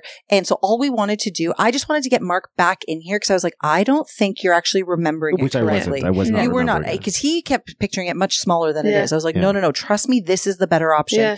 And so anyway, we wanted to come back and see it. So I call this guy and he's given us this whole runaround. And I said, all I need you to do is get that goddamn door unlocked. Like, how hard is this? Anyway, I'm like, fuck it. I just drove up. He just drove here. The door was open. The door was open. I just walked in. I'm like, looking around all over the place. And then I walked. There was another unit that we were also looking at. I walked in that one too. I'm looking around. I'm like, no, this one's better. And then we called him up. Like, okay, let's just do this. Nice. Yeah. So we didn't even really involve him. It was such a. It was. I'm like, why does this motherfucker get commission? You should give me the fucking commission on that. Well, so that was impulse number one. So then, like I said, so when June 2018 came along and now there's no more CEUs, we're like, we just signed a 5-year lease and now we don't have a business? Like, what the? So Mark had been kicking around the idea of doing a podcast for a while. I actually didn't even really understand podcasts. Like, I was like, what is that? What does that mean? Like, what are you talking about? So, but he wanted to do it. The original idea for the podcast, though, was a post-course wrap-up show, right? So you take a course with us. Anyone that wants to stay back and talk about the course, what they liked, what they didn't like, how they're going to use it in their practice, they don't think it's useful, whatever. Just give some feedback and let's talk about the course. And that never happened because everyone's face at the end of a weekend of doing a course is like, I just want to go home. You know, you know how you felt at the end of the virtual education day?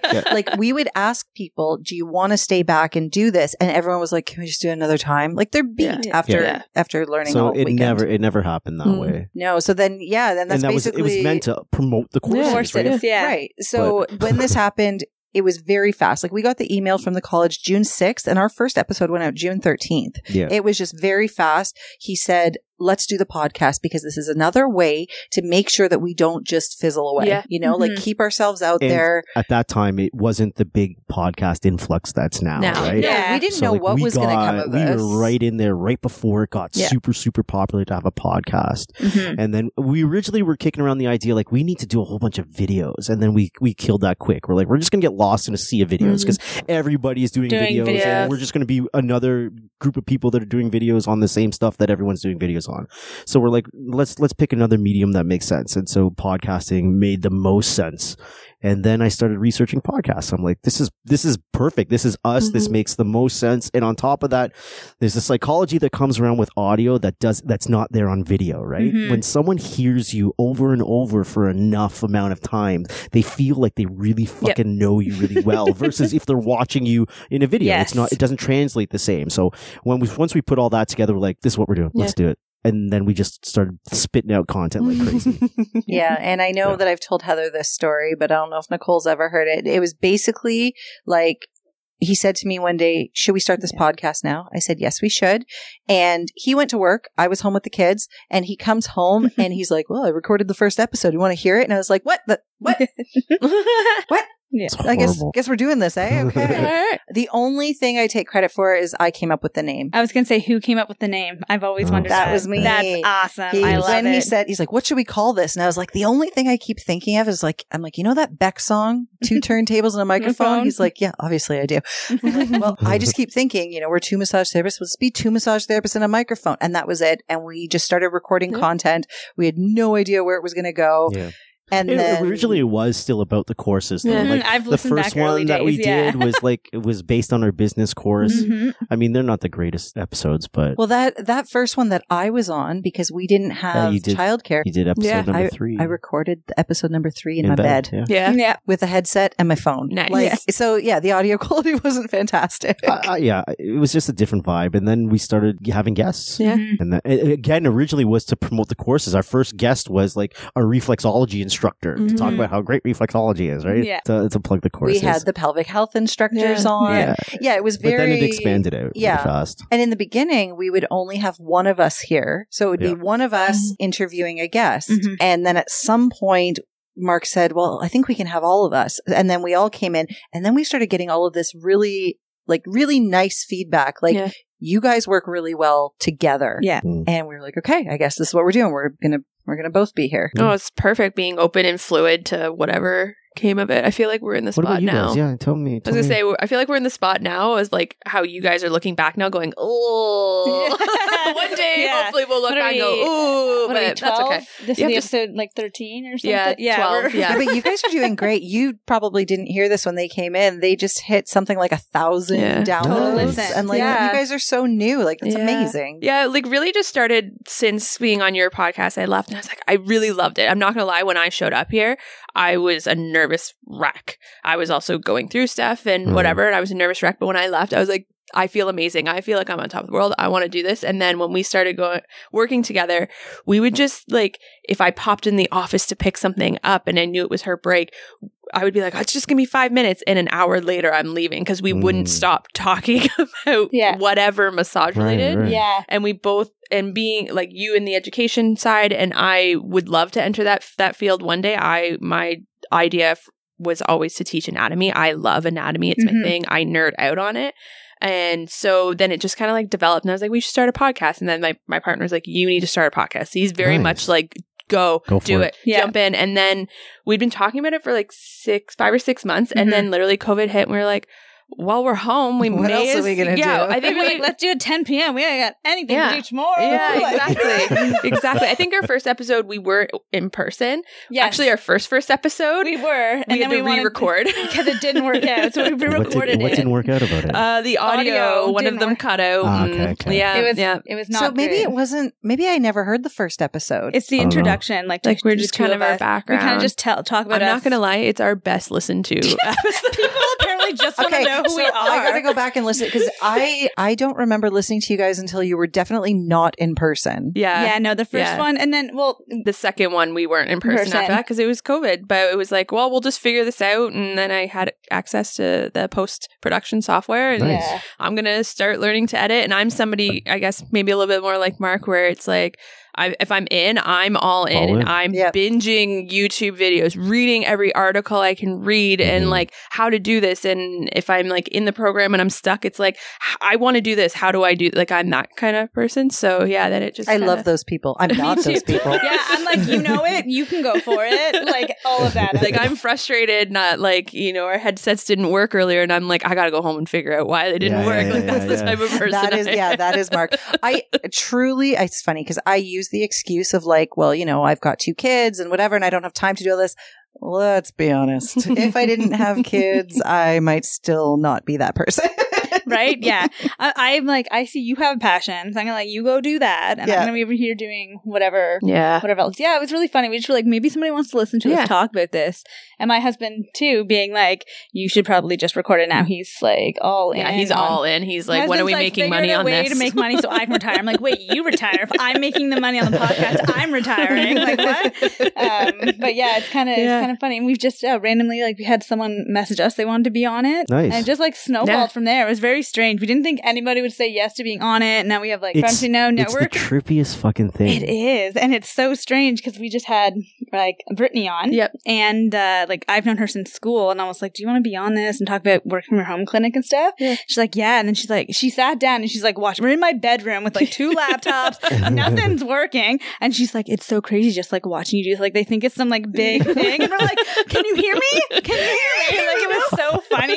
And she's like, oh my God, it's such a thing. And I was showing her you have these many listens and stuff. Yeah. Like, that's so amazing. I'm all about the numbers. And I was just like, yeah. And she's like, how many 1,000 people have listened to you talk? Yeah. I'm like, yeah, I don't know why. Yeah. It's so what's the trippiest part to me is when you're looking for a guest and you just reach out to somebody hey, I got this little podcast, would you like to be a guest? And they're like, sure. And you're like, and they're like, come to my house. I'm like, this is weird behavior, right? At least I think it's weird. If some random dude called me up and said, hey, you're a massage therapist, I got a massage therapy podcast, you want to do a record? I'd be like, what? Yeah. No, but people are still yes, absolutely. I want to be there. It's really strange to me. I mean, I'm very thankful for it, but I think it's also odd. We this dude, we talked about him today, Brian Fulton. He lives in St. Catharines, and he wrote a book. His book is The Placebo Effect, right? And so I just sent him a message hey man, would you like to be on a podcast and you can talk about your book and blah blah. It's really interesting stuff. And he's like, sure, come on over to my house. And then we're hanging around his kitchen. I'm like, I don't know you. It's trippy to me. That was such a great day. It's trippy to me. Yeah, it's really cool. It's a weird forum and place I never thought I'd be in. Actually, I was just saying, so because we hit 1,000 listens, I decided to change my Instagram to add podcaster on there because now I'm a big time podcaster. Right? Kind of a big deal. I grow humans and I make podcasts now. I guess that's what I do. It's been really fun. Yeah, and she got me she's the one who introduced me to your podcast. So because I just used to listen to audiobooks when I was at work, so I don't have time to read. So I just listened to audiobooks, and then she's like, you need to listen to these podcasts. My husband was really into podcasts, so I was like, I don't know what I'm looking for. I don't know what I'm doing. And then that sort of trickled. So you guys were literally the first actual podcast I ever decided to really listen to, and not just turn after 5 minutes. So do you guys listen to podcasts now? I can't stop listening. Can't stop. Yeah. I listen to everything. I was telling her I'm glad we're back to work because I have time now, because listening to a podcast with a toddler screaming Paw Patrol in the background does not work out well. Do you ever get scared that by listening to podcasts, it's going to start to influence what you guys do and how you do it? A little, yeah. But Has I tried. I'd say here and there, but I want to say more like inspire, like, oh, okay, oh, I like how they did it, so like maybe I'll take that and twist it somehow, and they're doing that, like things like that. We're just, my spouse and I are podcast junkies. Like this week when we went like up to visit friends, it was like an hour, 2-hour drive, and it was like, okay, podcast on, like, and we'll listen to everything and anything, and I make him listen to massage ones. I was going to say, I remember when you were a guest on our podcast, you told us that he had listened to us as well. Because you would just put it on in the house while you're cleaning. And so he has no choice but to listen to. Although I listen to a lot of talk radio. Yes, you do. I don't listen to a lot of podcasts. And one of the reasons why I don't is because I don't want to hear stuff and influence what I'm doing here. I don't want that at all. Yeah, like so all of our but a lot of friends radio in the industry who have massage therapy podcasts, we listen to snippets. So like I'll listen to Suru for a little bit. I'll listen to you guys for a little bit. I'll listen to Connor for a little, you know, like I want to hear a little bit, but Krista, we listen. Oh, right. Dom's. I feel bad. Dom's. I haven't listened to him in a really long time. I don't think he's put one out. I don't think he's put one out in a really long time. So that's fair. Yeah. But yeah, I don't binge a lot of podcasts really. I'll listen to like here and there, just especially if I see something that you guys put out that I'm like, oh, that's kind of interesting. Like you were talking about Brittany, right away I was going to say, oh, work from home, because I saw that and I'm like, I want to hear that because post-COVID, I feel like people who have people coming into their home, I'm like, you got a whole other thing going on than we do. And, you know, those of us who don't work from home. So I want to listen to her experience. Yeah, she's good. Like I've known her forever. So as soon as we were talking about, because we want to do something COVID related, like we were trying actually while COVID was happening to not talk about COVID. That was like our only theme of during any podcast was like, let's not talk about this. We wanted it to be something that was distraction from all of that, to not think about it, because there's already so much happening on the internet. And I was like, I just don't even want to deal with that. Everybody had CP24 on, like so give them a break from that. Let's not be that. And then we're like, we need to address it, I guess, in some way, shape, or form. Let's talk about like, I think it was when we got the announcement to go back, and then like, okay, like seeing everything on Facebook, and then in the being part of the group, the CBN, all of the like confusion and chaos and frustration and anger and scared. I was like, okay, maybe we should talk about it. Yeah, and maybe put some like organization and like, this is what we're doing. Who knows if it'll work in your clinic, but maybe it will give them something to think about and like, oh, that'll work for me, or no, that won't work, but you know, this things like that, and give some comfort that it's okay. And if you're not ready to go back, don't go back. Yeah, exactly. Do you. That's kind of our model. And do what you need to do to keep sane and be happy. That's all that matters, really. So. You guys sound really natural on your podcast. That's why. Do we? Yeah, oh my God, I don't feel natural. I can't even listen to myself. Like really? If she sends me to listen to edit, and I like the whole time. Like I probably will listen to this one for like 5 minutes and be like, it sounds good. I am you. He brings these home to edit, and he'll be like, oh, listen to this part, and then I start talking. I'm like, can you shut her up? I don't want to. Other woman. I'm like, do I sound like that? Who wants to? Like, why have people listen to this? My husband will put it on sometimes just to annoy me at the table. He'll press play, and I'm just like, no, like don't do this to me. And my son will be like, Mama, and I'm like, no. Thankfully, we swear too much, so he doesn't play it in front of our kids good, at home. It sounds like just very natural, free flowing stuff. It's like when I'm listening to something like this, I personally just don't like anything that feels like overly produced, overly scripted, that type of thing. So I can't do it. One, because the audio quality is freaking horrible. I mean, it's an audio platform. Just do fucking audio right. Like, how hard is this? And if you're going to enter into an audio platform, make sure you're doing it right. But I just can't listen to it because it's just so peachy, squeaky. You know, everything's like, thanks for having me on. This is great. And that's a really good question. Like, you know, I try to find a good balance, because sometimes I'm going into it and I'm like, I really want to ask these questions, because like, I'm not gonna lie, I'm mistreating people, and I'm like, even today I was treating people and I was like, oh, I gotta ask them this question. I really want to know the answer, their opinion on this, right? So I want to make sure those questions are in, but I also want to keep it natural. And there's times that I'm like, okay, I'm gonna ask them this question, and it just doesn't flow. It doesn't come out, and it's like, all right, well, maybe I'll just ask them off mic, and that's my own personal. I started to just interrupt people. Seriously, I started like, if I have a question and I'm thinking, let's take the podcast down this road, you're mid sentence, I'm just gonna be like, and then I just ask it, and then and see what happens, because I will forget. Like Amanda, we have like notebooks. Usually he interrupts me. We have notebooks, and we'll have like notes down. That was I think what tripped Brittany out is I was like, I have the few questions questions. I have my notebook. She's like, oh. And she's like, me too. And she holds up and Brittany's like, what is happening? Well, and especially we have our notes for like our peer-reviewed series, which is what really kicked off our podcast was that, and like we were kind of saying with you, was Nicole was like listening to the one, I think you were talking about a lot of relaxation and you were kind of talking maybe a little negatively to I think it. You said it was like fluff. And immediately I was like, she hates that word. I hate it. She's like, and I was like, but Mark, but I agree with you so much. Like, what are you talking about right now? But that's kind of what started. It was like, well, maybe we should be like peer reviewing and like maybe we listen to a podcast and have our rebuttal on it. Cause I think there was another one that was kind of, you guys recorded and it was kind of out there. And I think I sent it to her. I was like, I have notes. Like, listen, I have Was it notes. possibly the conspiracy theory podcast? Might have been. I'm like, I can't remember what it was, but I was like, I have notes and we need to discuss this now. So then that just developed into like, okay. How do we make this our own? Like, what do we want to talk about here? Like, is anyone else? I'm not going to lie. My partner was like, maybe don't review other people's material and like that right now. Don't start that way. Maybe start with like article review because that was on the list. Like, do you want an article and review it? The people's review stuff. Oh, that's fucking great. Yeah, maybe down the road. We were like, let's just like test the waters. You don't know that's what this is. We're going to post edit some review. That's true. I like that though, because if you listen to us regularly, you'll hear me say something and then 3 episodes later, I've changed my tune on it, right? Because part of why we do this is education. Yes. And sometimes I might think something and then I even listen to it back and I'm like, so a good example is I was very, very gung-ho on, sorry, Clarence, if you ever hear this, I still really like you. But I was very gung-ho on Clarence's side when it came to the job ads that were specifically asking for female RMTs. I still agree with him on the fact that yes, that is legally not correct, but I was really gung-ho on his side because I was like, why is it that, we can't do that to women and blah, blah, blah, blah. But then after listening to it and having other people give comments, I was like, I see where the women are coming from in the sense that like literally men have every opportunity in the fucking world. And this is like the one thing where it's like, we prefer a female.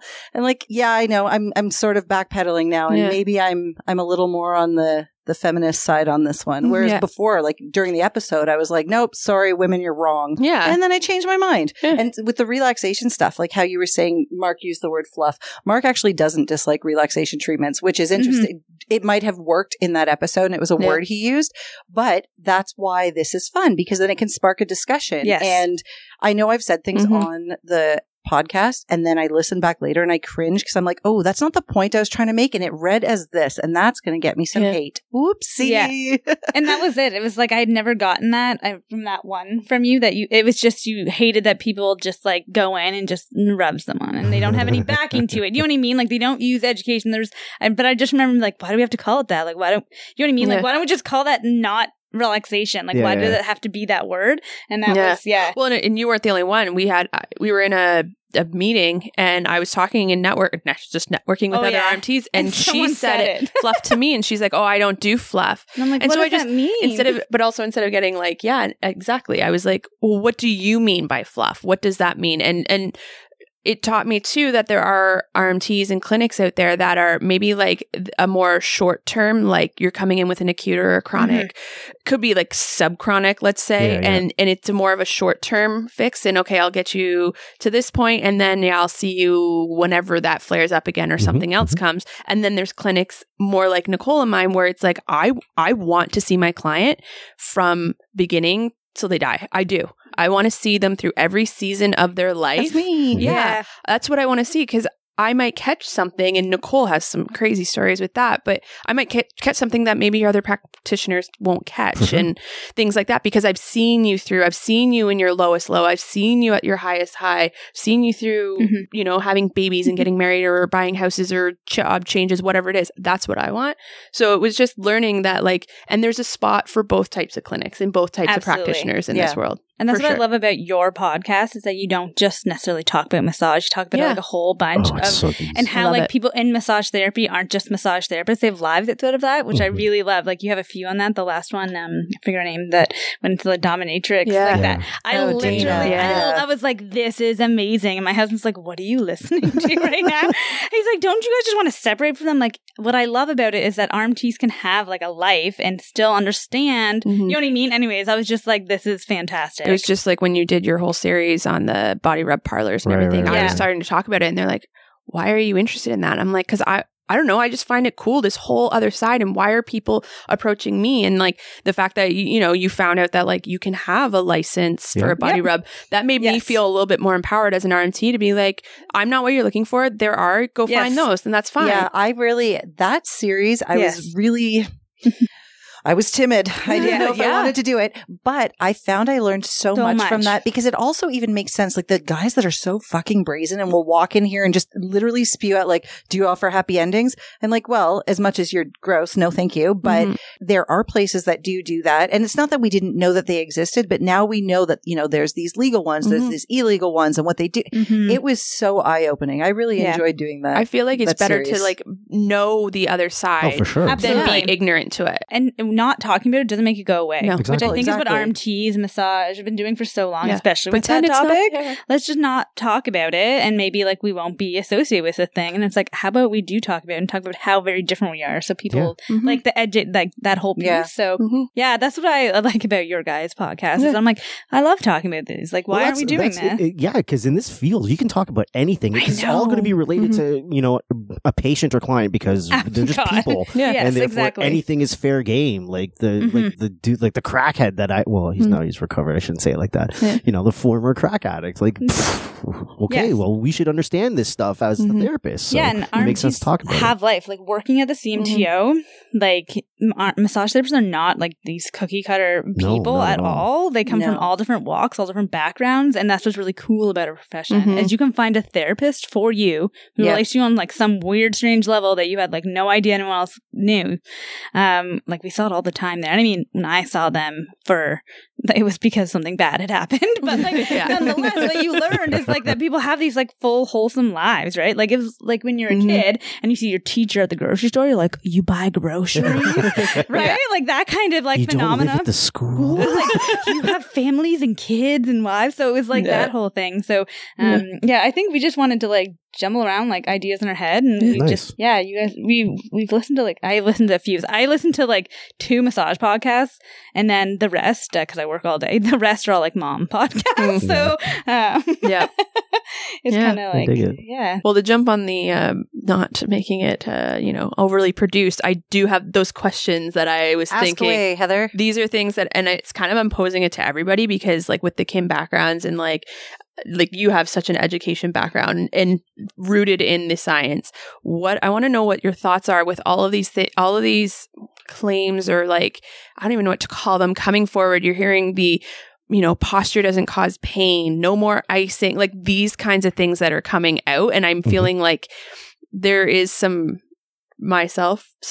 reason behind it, but it's kind of like just wanting to go the extreme the other way to combat the ice everything. You know what I mean? We have a lot of opinions on these things. Good. I felt like it. Okay, so here it is we're both huge fans of research, and I 100% like think that there has to be empirical evidence for certain things. But we had this discussion with the therapist that was here earlier about how there's also something called using just basic knowledge of science, right? Concepts that have always existed. So the posture and pain argument, we've talked about it on our podcast before. And yes, you're absolutely right. Your posture does not cause your pain. Like you cannot say that. You cannot say that confidently your posture is causing your pain.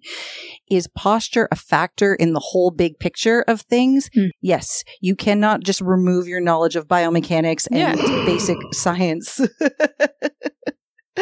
You go. No, you talk. You're absolutely right. Well, I was going to say, I think you did have a guest on once that kind of was really combating that, saying like, you can't think of the body like as a biomechanic thing. And I was like, you're talking to 2 kinesiologists. Yeah, I mean, some of that stuff doesn't... You will notice, because since we're talking about, our podcast and our format, you will notice whatever guest we have on, we don't get confrontational. No. We let them give their side of it, because how can anybody learn or change their opinion if they don't get to fully hear? So me arguing what I think to this person doesn't make any sense. I will say, I understand your opinion. I might present something slightly different, but okay, what you're saying makes sense. Okay, I understand it. Sure.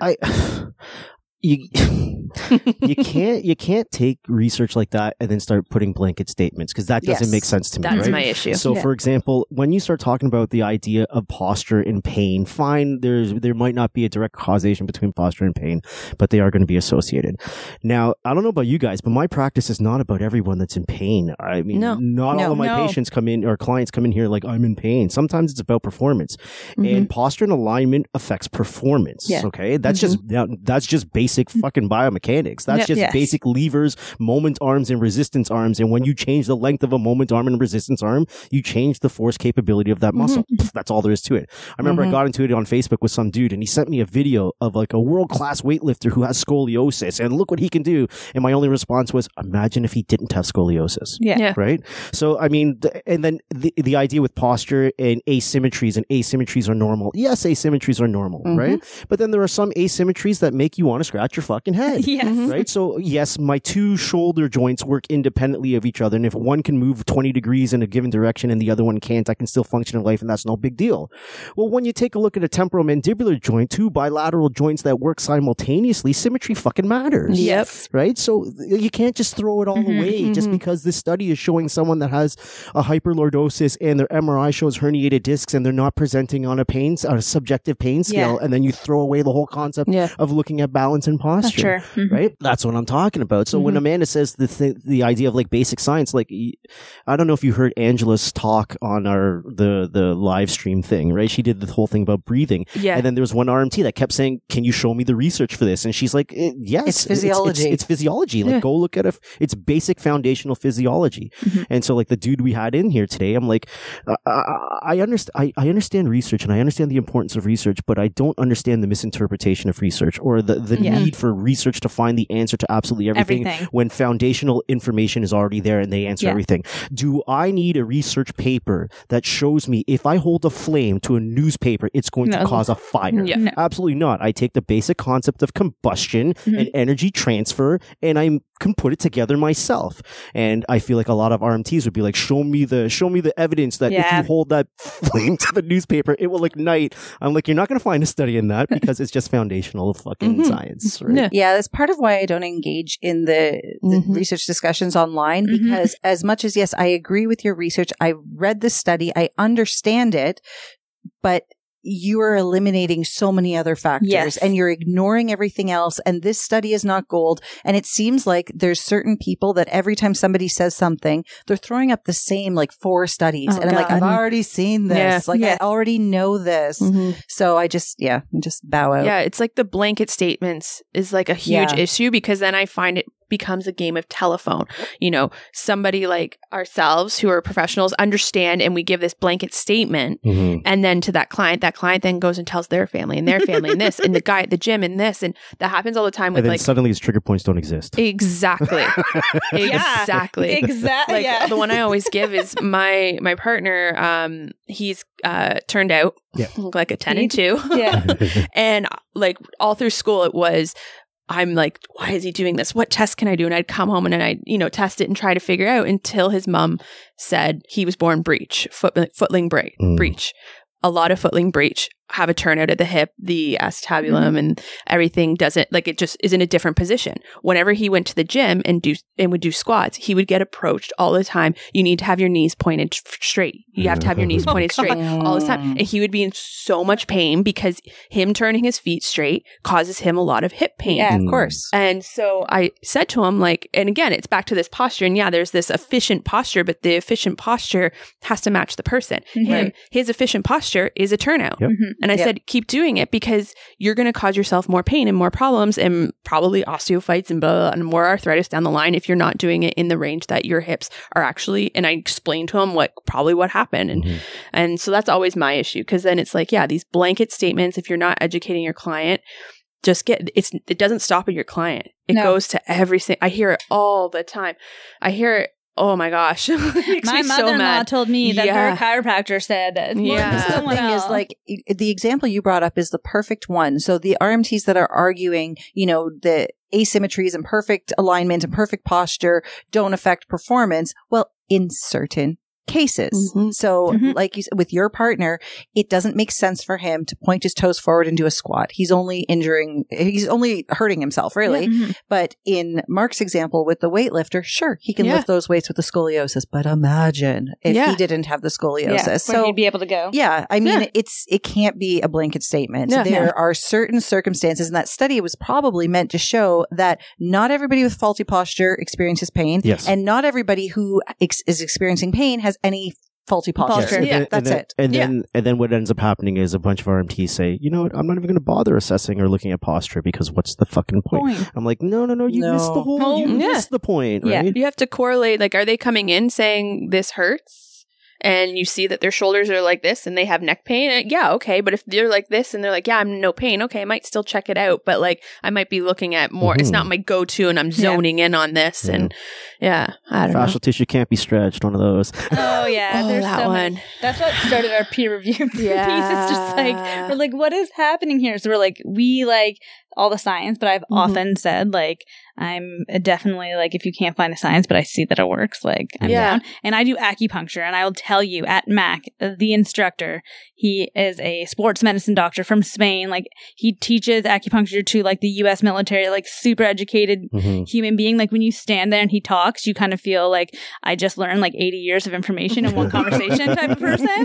And he was literally like, go out, do the needles, watch it work. I can give you 500 studies. You need to just go and do it, right? He's like, sometimes there is no evidence, but we see it happen. He's like, I don't know what everyone's problem is with just accepting that sometimes this stuff works. Like, what's the issue, right? Like, or it's just sometimes a misinterpretation. Like everyone that fascial tissue can't be stretched. Okay, guess what? I never fucking said I was trying to stretch fascial tissue, right? I'm just trying to increase the pliability of the tissue. I never said so. The same reason you're telling me I shouldn't do fascial techniques because I'm not stretching fascial tissue. I'm not physiologically stretching the fascial tissue. Well, guess motherfucker. Guess what? You're the same person that's giving all of your people stretches and you stretch yourself. Are you physiologically changing the component, the makeup of the muscular tissue by stretching it? You are absolutely not. So, in the same reason why you still give stretches and you still do stretches is the same reason why I'm still doing fascial work, right? Yeah, absolutely. If you're going to hold what you're saying true about the fascial work, then you should never fucking do a stretch ever again. Well, and that study was only looking at the one I think you're referring to, where it's like you need something like 10,000 pounds of pressure, whatever it is, to stretch fascia, but it was only thinking of or working with the fascia. The fascia has so much more, the nerve innervation that it is involved all around, and with the muscles, like we have to remember we're a body, we're a makeup of systems, not just, I'm one not just component. skin, I'm only affecting the skin. Like, that has to always be. You just reminded me of the other issue I have with the research is the focus on semantics. Oh, yes. You know, as you're saying, okay, there needs to be 10,000 pounds or whatever to permanently change fascial tissue. Okay, as Mark said, we're not claiming to be stretching fascial tissue, but it's, if you even say those words, you know, like we want to lengthen the fascia, stretch the fascia, immediately you've got people jumping down your throat saying that's a dangerous statement to make. I'm like, oh dear God. For one thing, our clients don't give a shit what we call it. We could say, I'm going to do a new technique called rainbow brushing. And they'll be like, okay, cool. What's that going to do? Is it going to work? Am I going to feel good? Like, I love rainbow brushing. Exactly. Like, nobody cares as much about the language as therapists do. So I think I don't even think most therapists fucking care. I'm talking about the group that does. Yeah, exactly. I think there's like this big of a group that cares. 15,000 fucking people. There's this much that cares. Like Heather was saying, I think I know which episode she was referring to of the person who was really like throwing biomechanics out the window. That was an episode. I mean, I enjoyed talking to him. He's a nice guy, whatever. But that was one where I actually did cringe at myself quite a few times because I was just, you know, I was agreeing with him, but afterwards I was like, oh, I didn't actually totally agree with that. Oh, I didn't really. And he had a really big focus on language. And on one hand, I agree with that, where we have to, you know, yes, you don't have to be super scientific and use jargon with your clients, but also making sure that you're not saying blanket statements either. And you're not saying, you know, this is what we're doing and this is why it's going to work and whatever. I mean, my clients understand I'm somewhat of a mechanic. Okay. We're going to assess something. I'm going to determine what structures are involved, what we might need to work on, what I think is going to happen. Let's see what happens. Then we reassess. And I'm never saying like, this is what you have and this is what I'm going to do. So like, I'm with him on that. But the other thing, I'm like, now you're just nitpicking. You know, like I feel like sometimes people are just nitpicking because it's like, well, the research doesn't show that this does this. I'm like, oh dear God. Yeah. And like there has to be a balance between the empirical, you know, double-blind studies and what you see in the clinic. Like there is not a lot of around cupping. We both do cupping, like a lot of compared to other studies. But there's a reason it's been around for as long as it's been around. And I am a straight case. I couldn't raise my arm more than like 100 degrees in abduction. One treatment with tons of pain. One treatment, I could have 180 degrees with no pain. And I only had this conversation. Yeah. I've had 2 treatments and like it. So it's also taking that and saying to your client and being upfront, like, this is the clinical experience I have. This is what I've seen in the clinic. You know, there might not be a lot of science right now backing it up. I also think, you know, sometimes the funding goes to things that are maybe more risky and things like this. You guys discussed this on the episode, the difference between the clinical findings and the research findings. That just is important. Yeah. And I think the funny thing is I think actually most of us agree on these things, but you know, it's just for some reason human nature these days to argue because the same people who are preaching the research are also the same people that love to say biopsychosocial and love to talk about dermoneuromodulation. So I mean, you understand that a person isn't just a body. You understand there's a whole person. You understand the nervous system. So when you're telling me this study shows that pain and posture aren't related, I'm like, well, on what? Well, that person? Maybe on this person it is. Like, let's calm the F down here. Yeah. That's how we feel. Absolutely. It's just massage therapy, people. Yeah, just relax a little. That's when you're saying, popped into my head, we're just about being a mechanic. We're just body troubleshooters. That's really all we are. We're trying to we've got a billion different tools in our tool belt because that's all you ever heard through school. And we're just trying to figure out with this person in front of me, this body, with what they're presenting with, what do I know that either, yes, there's research behind, or I've seen it work in clinic. Like I love to bring up on the podcast that I do reflexology because I love to hear the eyes rolling. And I've seen it work. I've seen myself that, you know, I've seen it where I do, you know, 3-4 treatments with a client and a client I've been working on for years. And suddenly we throw reflexology into the mix and like, oh my God, like, I don't know what you did, but oh my God, like I'm so much better. I'm like, cool. Even if it is a placebo effect, I don't care. That's science? Is it hurting them? No, I love the placebo effect. It's not. Just like after your live streaming day with Sue, her whole thing, I've been trying to implement more fascial work, sustained long fascial work, and I had a client where I was kind of doing, you know, your suboccipital nucleoline release there, and I sat there for 3 minutes, and I could feel. That's one of my favorite things. It's just feeling the tissue soften and relax, and you're just like, yes, let it go. Let it all go. And he got off the table and he's a big, like burly guy. And he was like, I don't know what you did, but I felt like my head detached from my body and is floating and in a good way. And I was like, as long as it's a good way, that's fine. But your head is still attached. But like, even again, if that was a placebo effect, he walked out of my clinic so happy. I have a client, and this is one of my, like, why I'm in the niche I am of bringing mental health into the factor is he came in and he had recently lost his wife. He was lost and you could tell he was guard up, wall up, but also was going to break down at any second. And to me, he just looked like he felt like he was in pieces. And so he's like, but I have, you know, shoulder issues, neck issues from my work. I said, okay, we're going to work on it, but I want to treat your full body. You need to feel whole again. And did the treatment, put on the music therapy soundtrack, and he came out of that crying and was like, this is the best I've felt since before my wife died. And that's when I was like, this is the niche. This is the world I need to be in for sure. Because again, if it was all placebo, he felt better and he was better leaving than he was coming in. And that's all that matters to me. I agree. Yeah. And also I'm glad you're taking on that niche and not me because I don't think I have it in me anymore. I used to be described by my friends as like cold-hearted and emotionless. I think the minute somebody cries in front of me now, I'm like, okay. And I just break down as well. I can't work with people with, like, not that I can't. I obviously have clients who have mental health concerns, but I don't think I could take that on all the time. I think I would be in pieces. Yeah, it's hard. It's hard, but I think where it is that the fact that with those clients, I do share with them. I'm not secretive about the fact that I am, general anxiety and panic attack disorder. And I had one this week. She just came off of short-term leave for figuring out her bipolar ADHD. And I said, just so you know, I'm on whatever spectrum, however, I do deal and have seasons of mental health. And she literally just like, oh my God, okay. Someone who gets it. Yeah. She's like, you get it. I'm here. I'm home. I'm here. You're like, you've got me for life kind of thing. Cause I was like, however you show up in whatever season you are in your life, that's how we'll deal. We'll have our ongoing things we're going to work with, but how you show up is how we'll work. And that's, today we're chatty and next week you're like music off. I don't want to talk. Then that's what we're going to do because I truly like the brain is such a powerful thing and it controls everything in our body. So let's start there. And then the physical to work the mental and the mental to work the physical. So that's how I see it. When they come in, because they'll be like, oh, I have this neck pain, but then they go into how like their boss is being a dick and blah, blah, blah. And they're like, oh, I see what I'm treating here. Do you know what I mean? Like you just, and like, I think that was something that I did like really early on is, I do the assessments, I do all of that, but I listen to like the words they're telling me and like read those like lines in between, right? Like you're coming in here because you feel, because they come to an RMT, they want therapeutics, so they feel they have to have a problem. I don't know if anyone else feels that. They always feel like they have, I'm like, you don't have to have anything wrong with you to be here. Like you can be here and we can be working on other things or whatever.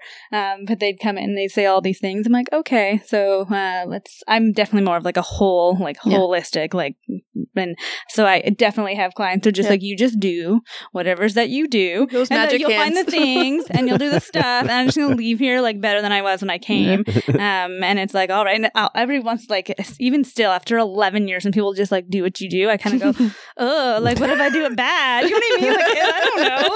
Like, can you just give what me, do I do with my hand? Can you just like give me a little like thing, or you know what I mean? But they're just like, my body better than I do.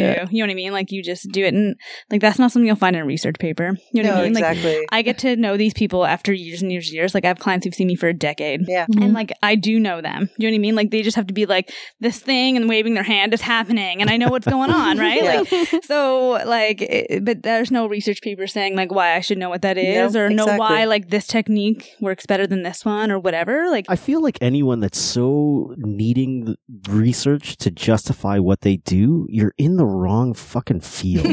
Go to physio-chiro. You really weren't meant to be or maybe not even healthcare, because healthcare in general, like I don't know if anyone else knows this through like COVID, healthcare has no idea what they're doing 95% of the time. They're making it up. How can you not notice that? And that's I have a specific person in mind. I'm not going to call this person out, but this person is very much like, listen to the experts, look at the studies. And I'm like, I'm sorry, you cannot post that when last week the expert said this week they're saying that. Like, I'm all for it, but can we also use our own brains? Like, can we remember that the experts are also humans? Like, they're not these superhuman powers that know more than we do.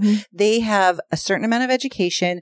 They're trained to do research in a certain way, but they're wrong all the time. They change their mind all the time. So again, stop jumping on people who are saying, but this doesn't make sense to me because this number doesn't make sense over here. Like anytime somebody tries to go against a quote expert, they get attacked. And I'm like, but can we hear them out? Like maybe, like how do we know this person isn't actually the smartest person in the world and we're just telling them to shut up because the expert that was on CNN the other day said something different? Like that's what my dad always says. They're an expert, but they're an expert in this one thing. And it's ironic because my brother is an expert in this one thing. He's doing his PhD in nanotechnology, so he's an expert in this. Actually, I think that's the way he keeps him grounded.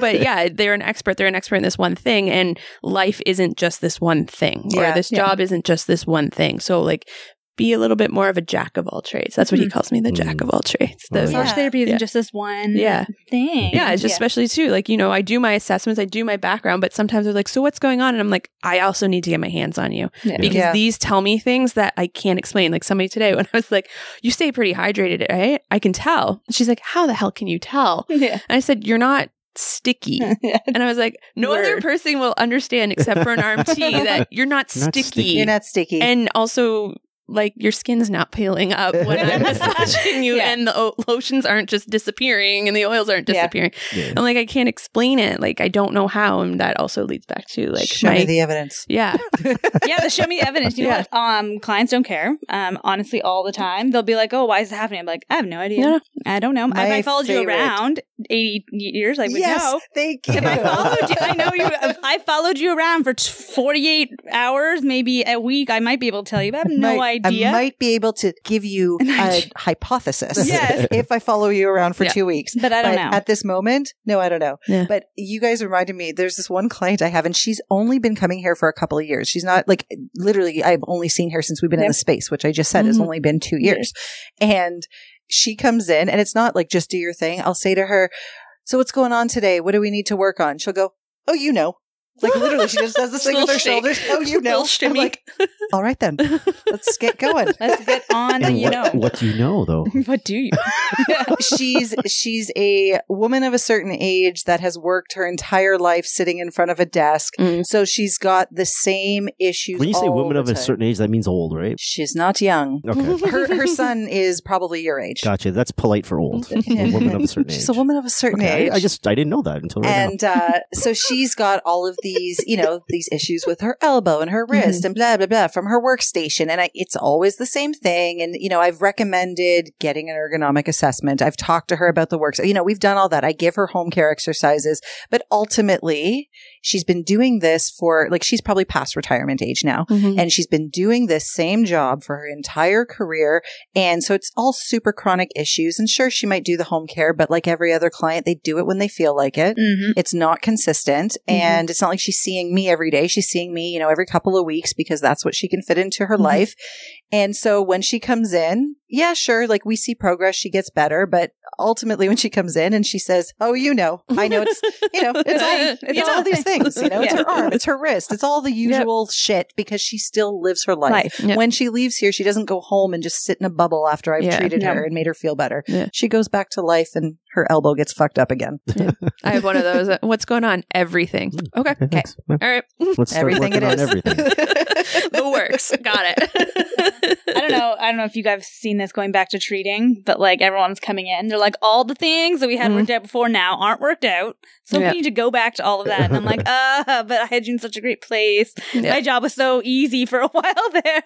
Easy in that I just knew. And now it's why do we have to go back to this? Oh, yeah. Everybody came back broken. Oh, so broken. And emotionally broken. I feel like part of my job now is to reintegrate humans back into society in a very forceful way. Because I haven't even I have clients who literally this is the first time I wear a mask. I'm like, oh, and because I haven't left the house in 15 weeks. I'm like, oh, and you chose massage to reintegrate yourself back in.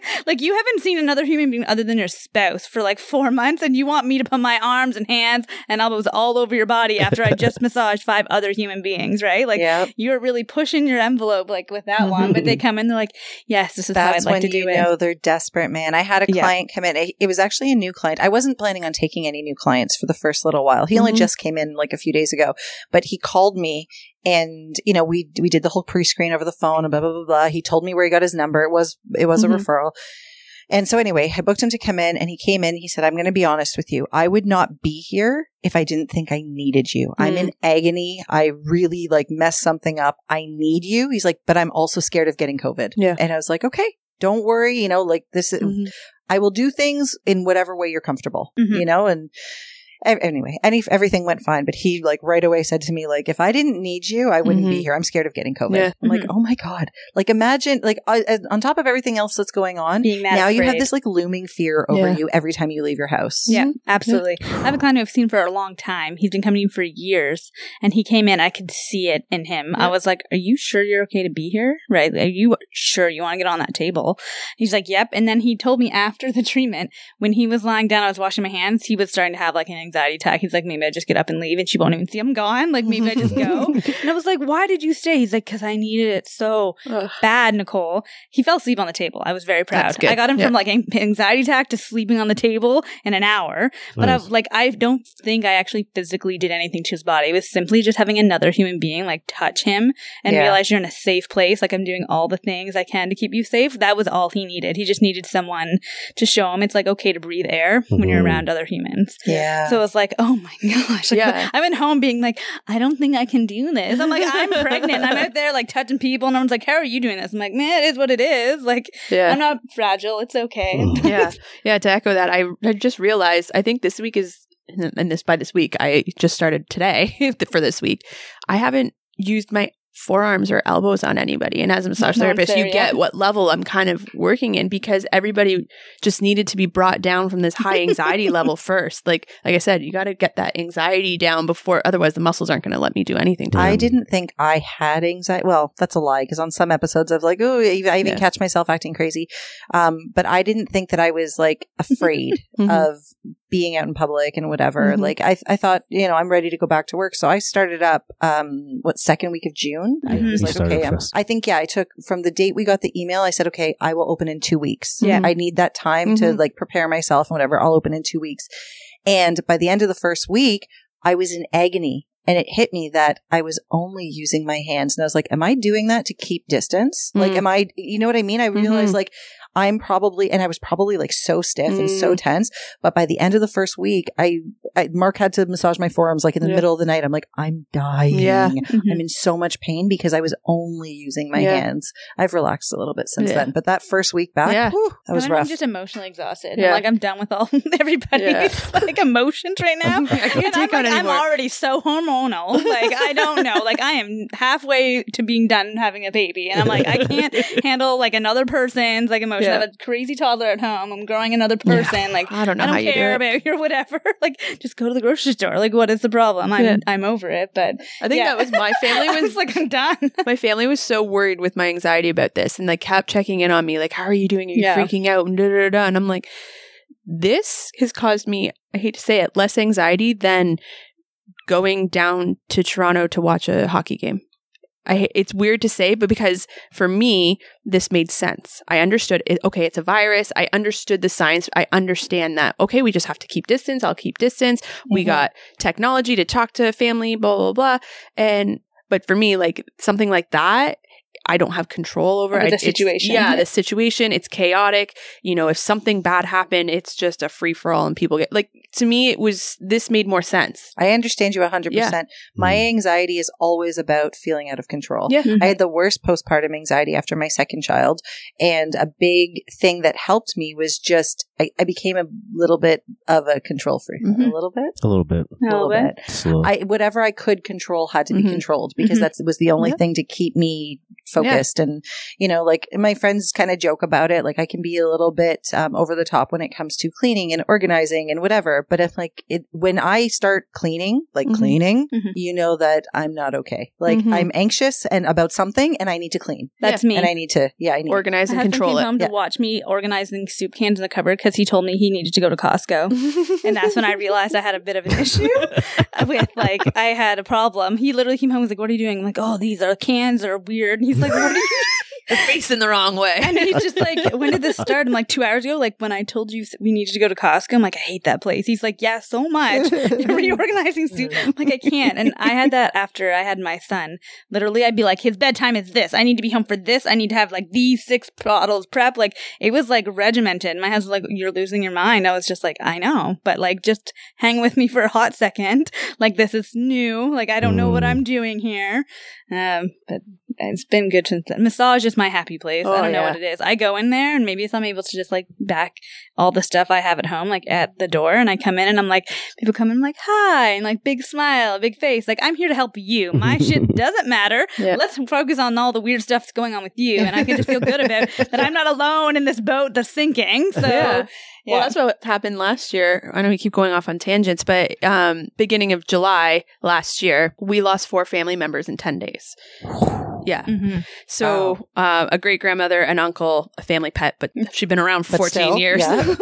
and my grandma. And like I was still showing up to work other than the funeral days, but I only work 3 days a week, right? And some people showed up that I had kind of a relationship with. They kind of knew me. So it would be like, just so you know, this is going on in my life. Because again, I'm upfront. If it was a stranger and I felt fine, I probably wouldn't have said anything. But I'm like, just so you know. And they're like, why are you here? I'm like, because this is my happy zone. This is actually bringing me comfort. Yeah. I feel good in this space, and helping me, caring for you is helping me. Yep. So I need to be here. Yeah. And even that grandma, I don't know if I told you, I carry around some of her last words my uncle wrote down on a piece of paper. And she was an energy healer. A lot of the family were kind of like, she's crazy. Don't listen to her. Yeah. She gave us a crystal. And I'm not I'm not a person that's like, let me hold this crystal and it's going to give me its energy. I'm not. But I'm like, it's pretty to look at. So, and somebody else might feel better seeing it, right? But I have a piece of paper that has basically some of her last words, and it's Heather needs to learn the energy. She needs to learn it now. And so I keep it with me because to me, I'm like, that to me speaks to my massage and to keep going down the path I'm going. But like, this clinic, like you say, there's some mornings I wake up and I've just got that butterfly stomach and I walk in the clinic and I'm like, it's all gone. Yeah. Let me just do what I'm here to do and help others and treat others and care for others, because clearly that's what I'm here to do. So Know Your Podcast helps with that space. Yes. Because you're always being played in that space. Oh, I like that. Well, it's funny. We're very different on that front. I'm very much like you, Heather, and you, Nicole. Like I feel like for me, when I've got a lot of shit going on, I would just rather come to work. I just want to come to work and do what I got to do. And like you said, focus on somebody else. And I can almost like literally forget about everything that's going on. You know, I'm in the treatment room with my client and I'm hearing about their life and I forget what's going on in my own life. And I feel you're quite the opposite. When you've got personal shit going on, you need to step back from work for a little bit and you need to sit with yourself. And I can't hide shit. I can't do that. It doesn't work for me at all. Like, it's impossible. You'll know if I'm upset. You'll know if something's wrong with me right away. Maybe it's a guy thing. Yeah. My husband's that way. They have to like recluse to their cave to like figure out their stuff, or I can just be like, we're good. Let's handle I can't do that. I remember us having a very, very stressful evening one time. And the next morning we were both supposed to get up and go to work. I got up, I showered, I went to work. Not me. And I talked to him midday and I was like, where are you? Probably in the parking lot at work, and I never went in. He never went in. He canceled all his clients that day. And I said, what are you doing? And he's like, I don't know how you do it. I don't know how you just go and pretend everything's fine. I'm like, I'm not pretending everything's fine. I'm just not thinking about what's not fine, and I'm focusing on something else. Yeah. And for me, it just, I just had to keep going and dealing with my day. And you do you see how I was drunk from fucking spring to the following New Year? Maybe that's back to the control thing, because then again, you're in a space and you can control that space. Yeah. Whereas most times we're most stressed because we can't control. If I'm at home, I can't control. That stuff that's happening. Like that's probably it. I can control, and we're caretakers. We really are. Yeah. That's what we're here for. I learned through having children that I've got a slight control problem, but it's fine. It comes out full force when you have kids. Yeah. Well, you're also placed in control of another human. Yes. Like they literally handed me a baby and were like, you now make all the decisions of another person. I'm like, what? I am not qualified for the job. Even though I'm only a dog mom, I do feel that. Is there anything else on your list of questions for us? I think I've hit all the questions. How about you? Absolutely. Yeah.